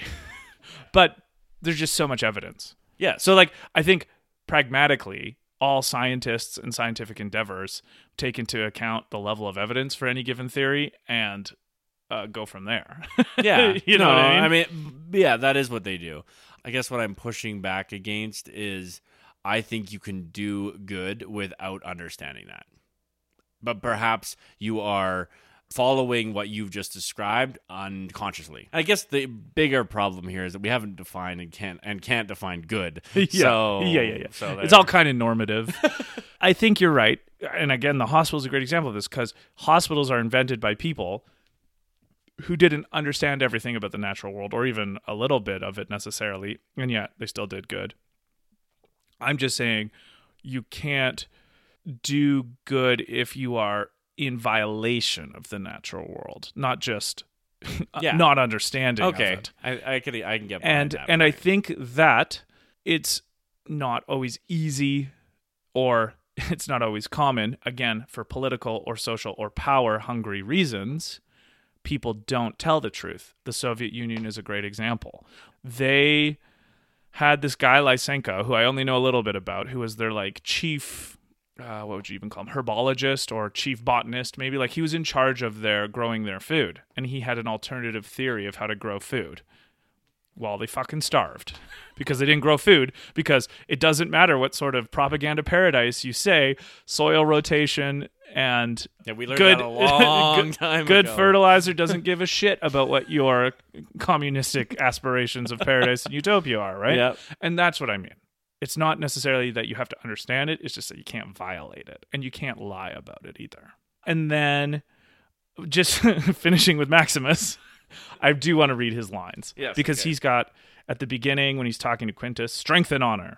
Which is consequently actually what Romans would say to one another. Yes, which is beautiful. Which, I mean, now we can go into this maybe a little bit later, but one of the things I love about Roman culture is that when you really study it, you realize their paradigm of thinking was so different than ours. Yeah. Like, I know. The things they valued were not the things we necessarily value now. He says this to his troops before they start fighting. What we do in life echoes in eternity. That line is just beautiful. Because so beautiful. It resonates so much with me because of how much I feel inspired by people who've written. And that echoes to me in eternity, you know? Yeah. I love that. His great line, "Are you not entertained? Is this not why you are here?" And he's like, I don't know. I don't really know what to think. He spits. It's amazing. Yeah, I don't really know what to think about his ambivalence with the crowd. Like, to me, that's the one part of Maximus that he just kind of ignores the crowd. Like, I think it goes back to what you were saying, though. Like, the crowd, he doesn't need the crowd. Yeah, he doesn't want, because that doesn't really fit into his, like, whether the crowd likes him or doesn't like him isn't what matters to him. Yeah, that's true. And that's to his credit, all of that. The one thing where I think could be the next problem for him to solve if he was still alive is he still doesn't know what to do with the crowd. Like, he knows he is fine ignoring them. He doesn't like them, but they don't go away because he ignores them. Right? A good point. And I think something that actually, if we're going to have a Maximus flaw, is that I don't know that he's actually, let's say, aligning himself with reality of politics and how the world works. Like, his philosophy works really well for one guy. Not so good when you're dealing with crowds. Well, his philosophy would work really well if everyone was as thoughtful as him. Exactly. Which, I mean, that's as utopian as the Soviet Union was. Yes, I would say it's slightly less utopian because I think people can change and think. If you reach people at their hearts, they can start thinking more. And I think that that's kind of the goal of education, is to get people to think more about themselves, not just the world around them. We talked about this a little bit with Tom Sawyer, like the person who's able to control themselves. Yeah. Obviously, there's a genetic and an environmental. I think part of the goal of living a good life is maximizing the environmental aspects of human life to bring out that Maximus Tom Sawyer part in people. Yes. And that isn't utopian. No. Well, I mean, the utopian part would be that everyone would get there, but the desire to get it in as many people as possible, I think, is one of the most noble. The democratic process. Yeah. The humanist project. Yeah. I will have my vengeance in this life or the next. God, such a badass. The time for honoring yourself will soon be at an end. I love that line. That's why he says that to Commodus. I think the part of this movie the most satisfying part of the movie is how Commodus's facade is pierced through by the way Maximus talks to Commodus. And the best part is Maximus he's not ridiculing. He's not mocking Commodus. He is just telling him the truth. Straight up analyzing him. Yeah. All right. Now, some other thoughts about Commodus. Yeah, it was interesting because my most unreflected notion about Commodus, because before we watched this movie for this podcast, it'd probably been at least 10 years since I've seen Gladiator. Like, it'd been a long time. And I think in popular culture and in just my memory, Commodus is a snake. He's just this awful, awful, awful guy, and that's it. Now, he's pretty awful. But I was surprised at how much pity I had for him in a lot of this movie. And the pity, I think, stemmed from the fact that he was so out of control of his own appetites. Like, he didn't have the constitution, the fortitude, and the self-possession. And I feel bad for that kind of person because I feel like they don't know what they're missing. And it's even harder because Commodus kind of does seem like he knows what he's missing because he sees it in Maximus and he wants it and he can't get it. And so that's why he was like a kind of an object of pity for me. I wanted to say something on that because I think it's interesting. I don't think he wants to be Maximus. I think he wants what Maximus... He wants the things that Maximus gets as a result of who he is. Yes, yeah, sorry, that's right? what I meant. I don't think he wants to be Maximus. No. But he wants the love of his sister. He wants the love of his father. I was using that as shorthand. Right. But you're right. Because he could be Maximus. Yes. He just doesn't want to put that work in. To me, he's such an edge case. Like, he's the most interesting case of this type of person because he is very much skirts the line of, well, can he or can't he? Part of the time, I'm like, oh man, just there's something about him that he has been failed and he can't figure out how to be better. And then part of the time, you're like, well, no, he's pretty conniving. Like, he can use his brain. Oh, he's smart. Yeah. And okay, so he can do it. This goes back sometimes to what I think is the most important scene, and this is going to sound funny, but the most important scene in the movie. And it's actually when he's talking to his sister, and he's like, will you stay with me? And she says, still afraid of the dark, little brother. And he says, always afraid. Always been afraid of the dark. I've always been afraid of the dark. And that scene juxtaposed to him standing there and says, do you think I'm afraid of you? And he says, I think you've been afraid your whole life. Yeah. What is it that's holding Commodus back? It's fear. Yeah. And it's fear that others won't give him what he wants. But it's, as you pointed out a little bit earlier, and I think is essential, it's because he wants others to give him love that he's not getting the love. Yeah, I know. It is a vicious circle. There's an Ouroboros going on here with him and his fear. But there is a moment in the movie where I feel like he shows possession enough that he is able to choose stuff that really, like, the moment... It's not funny. It's kind of... Okay, no, it is totally funny. The moment in the movie where I hate Commodus, where I think he's crossed the Rubicon, if you'll pardon the joke, given the situation. Very contextual, Luke. I like it. Cross the Rubicon ethically is not when he kills. Oh boy, here Not we when go. he kills Okay. Maximus's wife and son, although obviously he is. Like, he orders it. But for me, it's when he uses their memory to be cruel to Maximus. That's where he crosses the Rubicon. for you. Because, well, it's where he crosses it mentally. Like, because even killing Maximus's wife and son is again rationalized in that fear.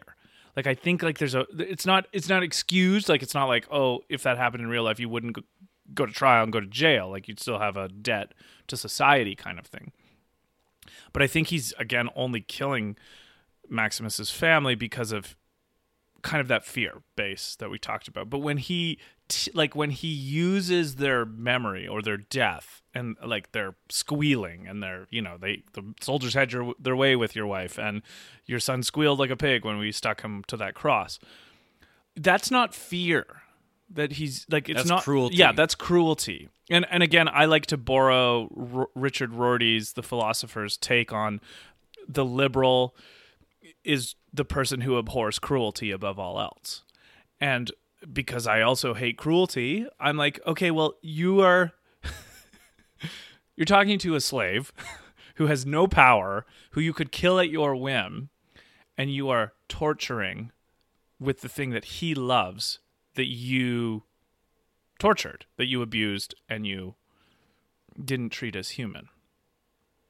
And that's not Commodus as fearful. That's Commodus as tyrant. But I think doing often fearful people are cruel because it's a means of control.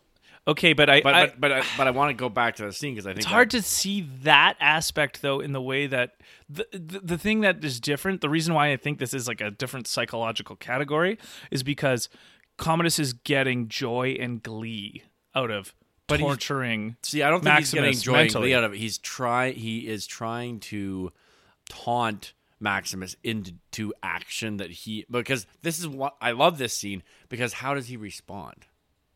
Right? He turns around. Like this is after he's killed or not. He refused to kill the hero of the Colosseum. Right. They march out. This is the second time he's marched into the arena with the Praetorian Guard and surrounded Maximus. And what does he want? He wants Maximus to go after him. He wants Maximus to attack him. To give him an excuse that he could kill him. Yeah. And how does Maximus respond? Maximus perfectly reads the situation, turns around, and that's when he says, the time for honoring yourself will soon be over. And turns around, and people, they have just, the Praetorian Guard has just seen how Commodus is tempting Maximus. And then he walks out of the shield circle, and they let him go. Mm-hmm. And why do they do that? Because they see the strength, even when the thing that matters most to him in the whole world is being used to tempt him into an action. Okay, because we're trying to psychologize someone, there's no way to know for sure. I felt like enough of, and this is great acting again by Joaquin Phoenix, which again, if you see the Joker, he does this so well. The kind of half smile, the flittering of his eyes in that scene, it just suggested to me this is the demeanor of someone getting some joy out of reminding Maximus of hurting Maximus.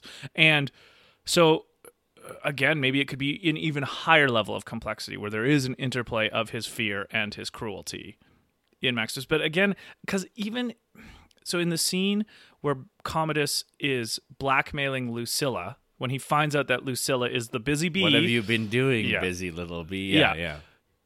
I see the same half smile and the same glee in his eye at hurting her in this situation because of what he could do to Lucius. All the allusions that Commodus is making here is like, well, if you don't tell me about the plan about Maximus, I'll kill your son.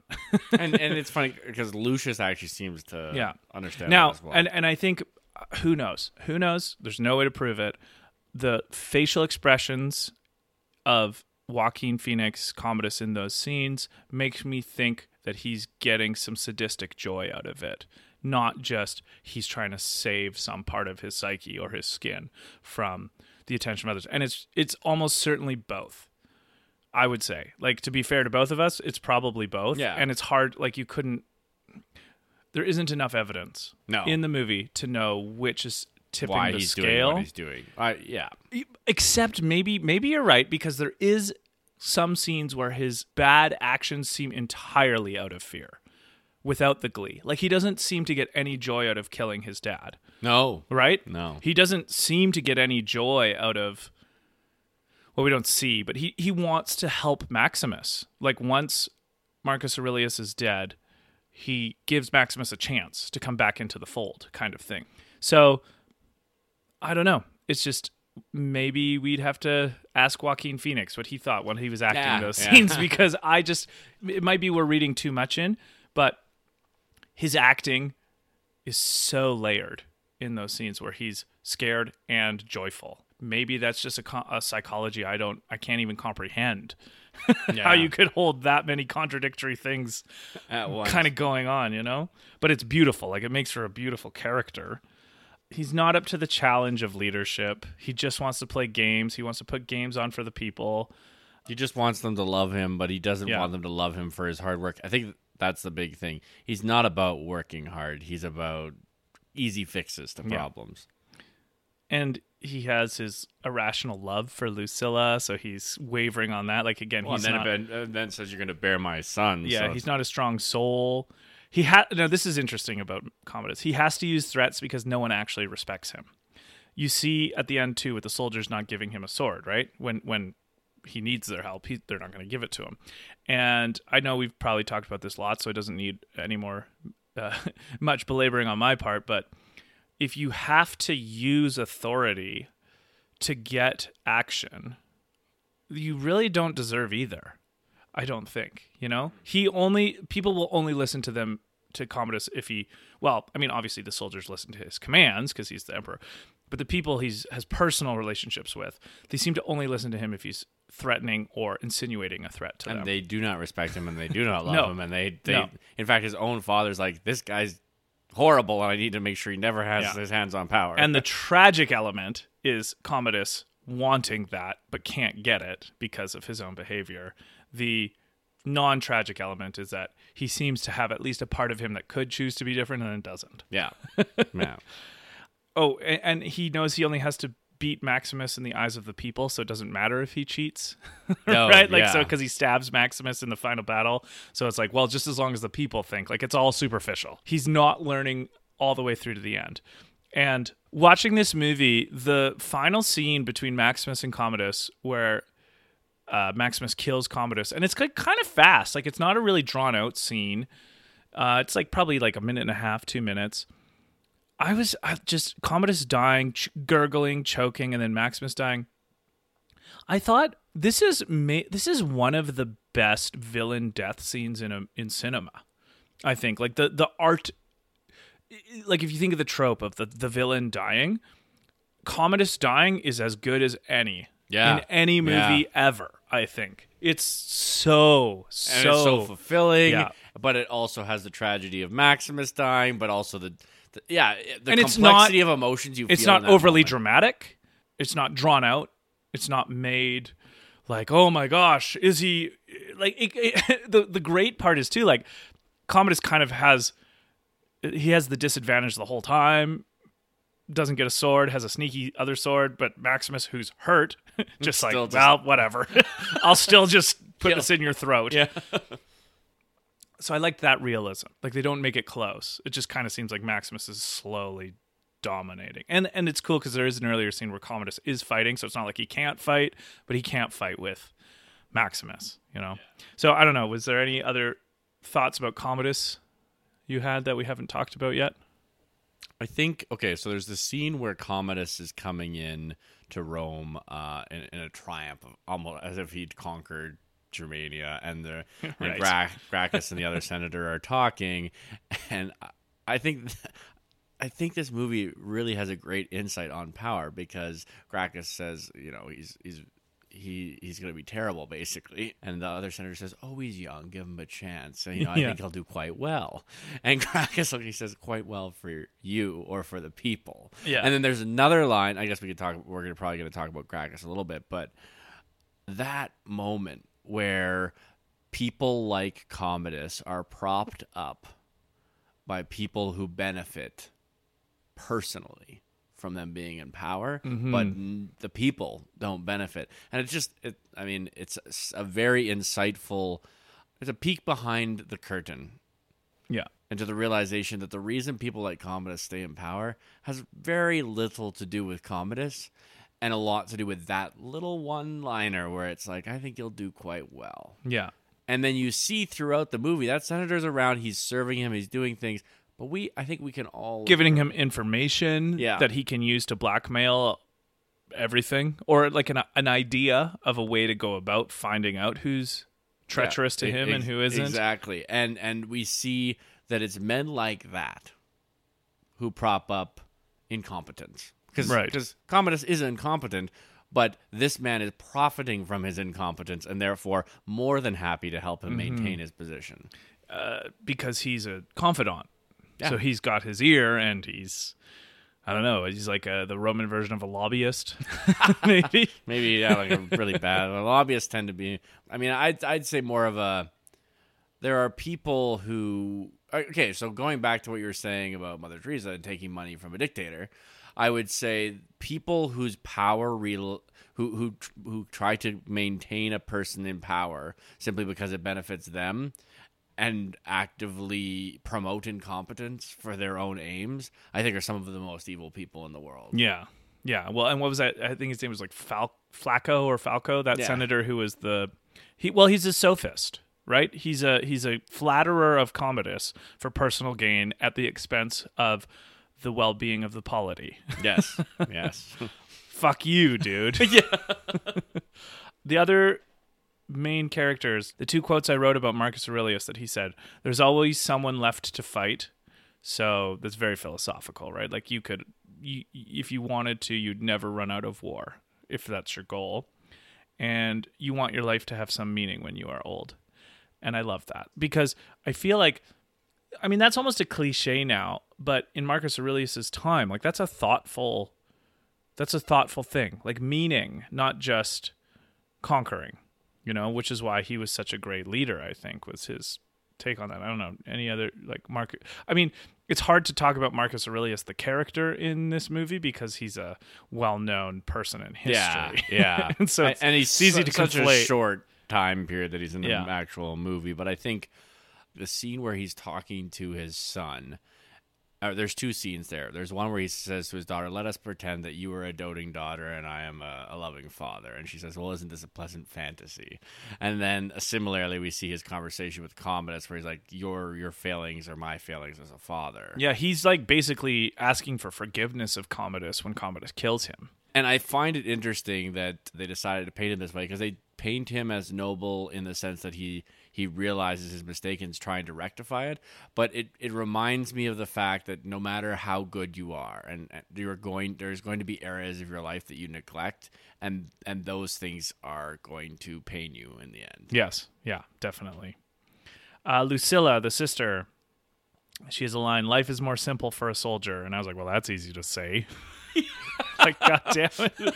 Okay. All right. Yeah. But I like, there's a deeper thing there where it's like the experience of people in war should never be trivialized because it's completely different than any, like, obviously, and I'm not an expert on any of this, but PTSD being the real thing that it is, like, it's not easy to be a soldier. I think that's a pretty, she's being cute in that moment, but I think like to take that sentiment sincerely, like, no, it's not easy to be a soldier. Life is more simple, maybe only literally, not experientially. No. She has a line, leave the people their traditions, keep them satiated. Well, what if the public had better traditions? It's not that there aren't activities worth doing. It's just that I think it's important to be mindful of our events, mindful of our activities. And one of the really weird things about this movie is how unreflective the people of Rome seem about their proclivities. They just are bloodthirsty and not really grasping that these are just people who they're like, decapitating and like putting spikes through and stuff like that. And that one didn't sit well with me. But then those are two things about Lucilla I didn't like. But the truth is she's a victim in this story because she says, I've been a prisoner of fear since that day, because Commodus is unstable and it is insufferable to be at the beck and whim of someone incompetent. And this is I would want to reiterate it. It is insufferable to be in some hierarchy or some system where you are underneath someone who's less than you in some way, competence-wise, intelligence-wise, ethical-wise. Because we talked about this in a previous episode, and I'm not against hierarchies. I think they're actually super important. But they need constant supervision from the outside even to make sure that the people who should have the higher level jobs are getting them. Well, I think it is required of everyone in any institution to police the institution itself and to work towards the nobility of that and the maintenance of the integrity of that system. And when you allow incompetence to rise in a system, it's the banality of evil, right? It's you're allowing it doesn't seem that bad, yeah, right? And again, there are people that prop it up for profit, for their own profit. Well, and in the movie, now obviously there's probably people in Rome who don't fit this description, but every other character in the movie are not inferiors to Commodus when it comes to thoughtfulness, ethics, social life, ideas, everything that makes a person an individual. No one is inferior to Commodus. Commodus is inferior to every main character in this movie, and yet he's everyone's superior politically. Like, and that is is the problem with inherited. Well, that's the limit case of power. Obviously, as a king or an emperor, that's fucking insufferable. But the minor frustrating insufferableness is when this happens at smaller levels in every walk of life. And that's why I think the antidote to that is to try to not overstep your own competencies on people if you have the power. Yeah. To stay in what you know. Well, it takes a level of humility too. Yeah. Maybe you're not the best at something. And like real leadership, if you're incompetent in a certain area, is finding someone who's good at it and entrusting them with that and not micromanaging them. And letting them have the final say. Yes. Taking their advice. Yes. And but really, truly good leadership is actually just taking a lot of good advice. Yes. Yeah, fair enough. Commodus is not a good example of that. And then Proximo, Maximus's owner, throughout most of the movie. At first I was annoyed with his standoffishness and his kind of like commitment to being an entertainer. But then his Dust and Shadows line, I don't know. I loved his stoicism in everything. And so he's got these great lines. We can choose how to meet death, to be remembered as men. I was the best because the crowd loved me. Win the crowd and you will win your freedom. And I was like, well, he's the entertainer. For sure, yeah. But he had an early desire for fame and being loved, but he learned that it was fickle and fleeting. Because at the end, he does choose to help Maximus. So Are you in danger of becoming a good man? Yeah, right? He knows what's worthwhile. So I guess that's his redemption in it. Because at first you're like, well, so you'd sell people out if it was for a buck or for your fame, like, because he seemed obsessed with fame. But he's like the person who learned that that's not worth having. You know, like he kind of reminds me of maybe if Commodus had lived an extra 30 years, gained life experience, learned what he wanted wasn't worth it. I don't know. That's the thing I got from Proximo. But his best line, we mortals are but shadows and dust, Maximus. And it's an early brave stoicism. And like, I want to shove off or not give credence to the nihilistic side of that. The nihilistic side of that is a plausible interpretation, right? Well, we're shadows and dust, so nothing matters. The positive side of that ledger is the stoical side, where you are so not blown by your passions because you understand that, shadows and dust. And that's what he says when he's being killed, too, shadows and dust. And he doesn't get the better of death, but he gets the better of his fear of death. With that I think mentality is maybe the greatest success. Yeah. I think we talked about it in the Donnie Darko episode, but that's like the apex of maturity, is to get the better of your fear of death. Yep. Is beautiful. And then Gracchus, I do try to be a man for the people. I love that line. I love that line too. I'm not a man of the people. It's self-awareness. He's Yeah. like, I know I'm not like them, but I try to be for them. And we talked about it a little bit before too. I think when I brought up that idea of the liberal dilemma. How do you advocate for people who will cut your legs out and be just basically shitheads all the time? Throw beer bottles at the wall if they want. So I wrote with that line, he's aware of the vulgarity of the masses, but that doesn't warrant tyranny. And I think that that's part of the Promethean mindset, is because if you're Prometheus and you give people fire, yes, some people will use fire to burn their neighbor's house down, and some people will use fire to burn their own house down, and some people will use it for violence, and they'll throw it in the water, or they won't know what to do with it, or they'll use it for the wrong purpose. But the reason that you still give fire to people is because there are some who will use it as a source of comfort, warmth, and illumination.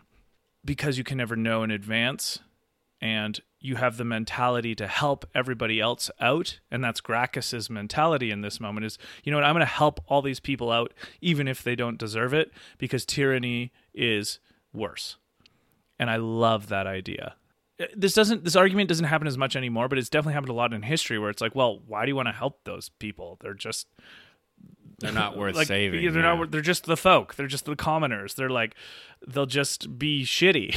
And it's like, well, yeah, but it's still, tyranny is still worse. Well, and if you think about it, Gracchus has a very, let's say, Maximus-like view of the world. He has his principles, and his principles are what matter to him. His principles are the people that it is the role of those who represent and govern the people to look out for their best interests. Yeah.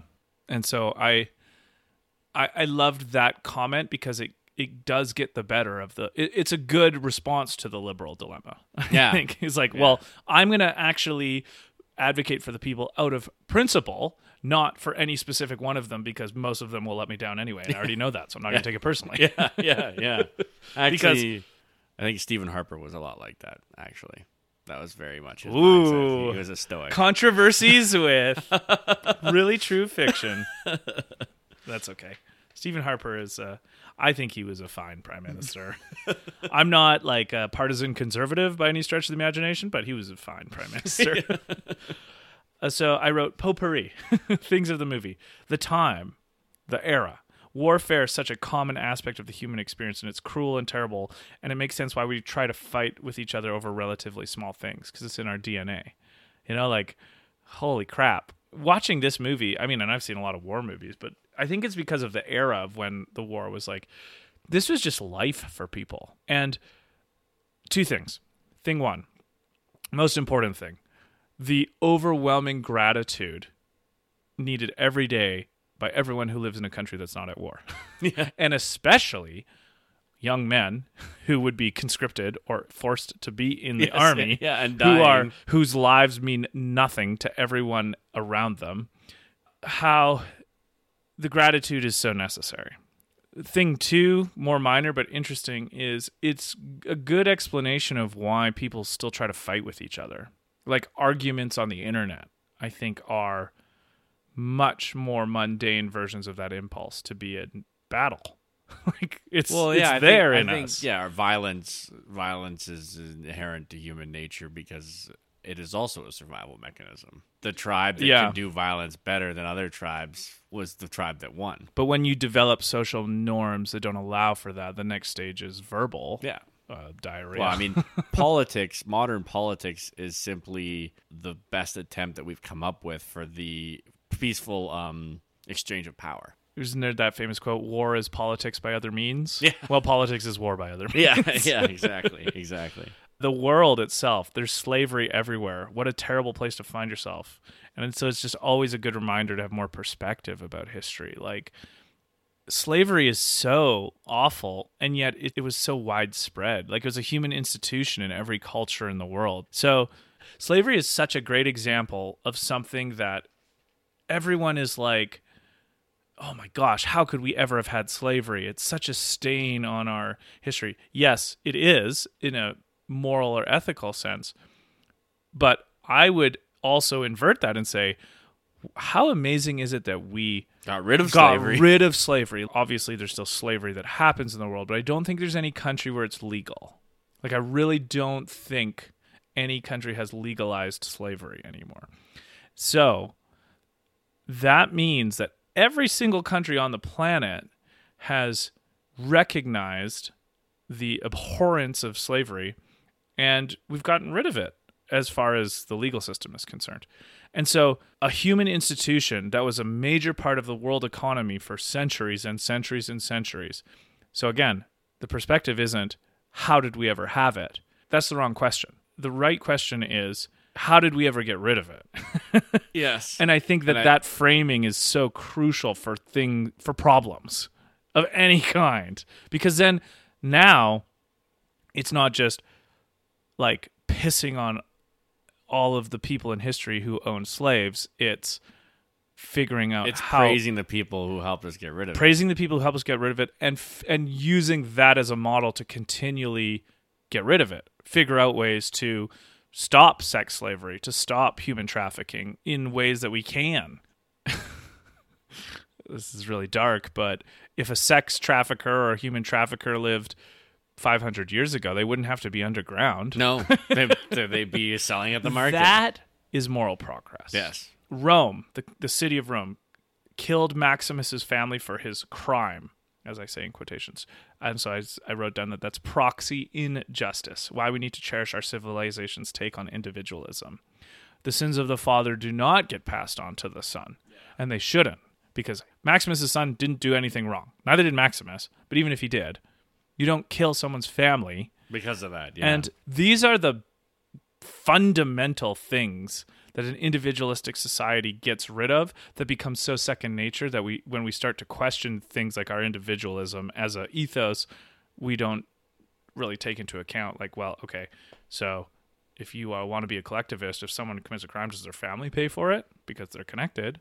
Well, that happens, and that had happened. Well, there are most of people history who believe that a group should be punished for the action of members of that group. So, well, I would just say that is a ethically inferior view of I'd agree. human affairs. I would agree. I liked how the fight of Carthage, they're celebrating their history too. I don't know. I love when I see these historical takes on people, but who are doing cultural things that we essentially still do today, like celebrating their history. Essentially, we have the gladiator arena. It's just a very tame version. It's called sports. Yeah, exactly. I also have that note. Sports is what gladiators are. Yes, now, right? Then thankfully we're not killing each other But anymore. But we are entertaining ourselves. I mean, there is an argument to be made with people who are permanently damaging themselves. Oh, totally. This is football. This is a big debate. Yeah. Oh, no, and it's a good one, because I mean, if this is like a basically fatal flaw of football, if this is inevitable, yeah, we'd have to get rid of football. Yeah, or we'd have to make it non-contact, maybe. Which is, can you imagine? Just flag. It'd be the most boring thing you could ever watch. Professional flag football. That'd be funny. They'd all become maybe ultimate frisbee players or something. They'd have to like professionalize and commercialize ultimate frisbee, which would be awesome for me. I would love to watch ultimate frisbee, but anyway, yeah, you're right. It's tough. Like, it's a tough case, because essentially, if these men are getting long-term brain damage, like, it's not exactly the same as them getting skewered in the gladiator pit, but it's also not exactly not like that. Yeah, exactly. So, exactly. Yeah. I love these deep, hard problems. Yeah, they're good. Yeah. Especially when lots of money is involved. But I think I love seeing things in history that remind me that even millennia in history were fundamentally the same creatures. Because, like, in Canada, we would celebrate the 72 Summit Series, where we beat the Soviet Union in the hockey, right? Well, they celebrate their Battle of Carthage. Yeah, exactly. It's just so fun. So the people of Rome, tigers at the Colosseum. And so then my note, because there's, these tigers who are obviously not indigenous to Rome in the Colosseum. And so I had the note, dangers of an opulent culture that just wants thoughtless entertainment, no purpose to the living, which was Marcus Aurelius' worry from the beginning. Like, there was no purpose to their life. They're just going to the Colosseum to bide their time. Basically hedonism, right? Like, what's more hedonistic than tigers in the Colosseum ripping people to shreds and people cheering? Like, it's just, it's a treadmill to nowhere. And I feel like I'm starting to see this more and more in our own culture. It's just not a judgment, more as an observation, because I think that personal responsibility is the antidote to that. Taking on responsibility yourself for things that you want to do is how to get out of that kind of hedonism treadmill, Colosseum, tigers, cheering for death, and waking up years later wondering where your life went. Yeah. I don't know. What do you think is a good I think potential antidote for the malaise of an opulent culture? I think suffering. Because really, while we are opulent and we're trying to find comfort, suffering, it's really the avoidance. It's more of an avoidance because we are all suffering, and we're all. If you love anything in this world, it will be taken from you. Eventually. Well, and the mental health discussion is at such a point where it's like, it feels like materially things have never been better, and yet our mental health has never been worse. Because we have nothing to strive for, nothing to struggle for. So I think. If you want my answer, at least my answer for myself is strive. Find something hard to do and do it. Do hard things. Yeah, and make sure that your own standards are higher than anyone else's. Yes, and live by your own. I love the line by Jordan Peterson, measure yourself against yourself yesterday, not anyone else. Yeah. And I think that's kind of a great way of summarizing Maximus. I think he measures himself against himself. Yeah. He's not really interested in measuring himself against other men. He's his own yardstick. Yeah. Yeah. No, you're right. That's a perfect encapsulation of Maximus. Maximus is totally living that Jordan Peterson rule. Exactly. And Commodus is only measuring himself to others. Yeah. Well, that's how he understands his very existence. Yeah. Here's my little postulation on Rome. I think the reason that Rome was great and the reason that Rome became what it became was because it prioritized discipline. Their armies were not the warriors in the Roman army were not the best warriors in the world necessarily, but their discipline made them the most efficient and effective warriors in the world. And I think if anyone listening to this doesn't believe that discipline is really the game changer between the life you want and the best version of yourself that you can be, look at the difference between Maximus and Commodus. Yeah, that's all you need. That's all you need.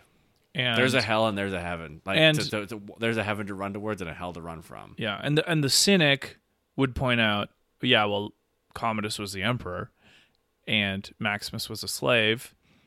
I would say to the cynic, true.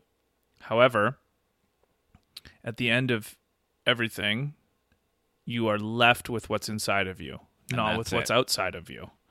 And when that happens, Maximus is the king and Commodus is the man outside in the pouring rain. He's the dead body lying in the Colosseum as Maximus's body is carried out. Yeah. He's the man who's afraid of his death to the very end, and Maximus is the one who embraces his death. Yeah, and it's so noble. I loved rediscovering the contrast between Maximus and Commodus, which I think is the true underlying thrust of this movie. The reason I think it sticks with people so hard is that contrast between the two of them. 100% agree. Yeah. And then something that I find super interesting, I don't know enough about to have really solid opinions on, is the sociological aspect of Rome and the seeming need of all the people to be this gratuitous. Yeah, that would be a long discussion.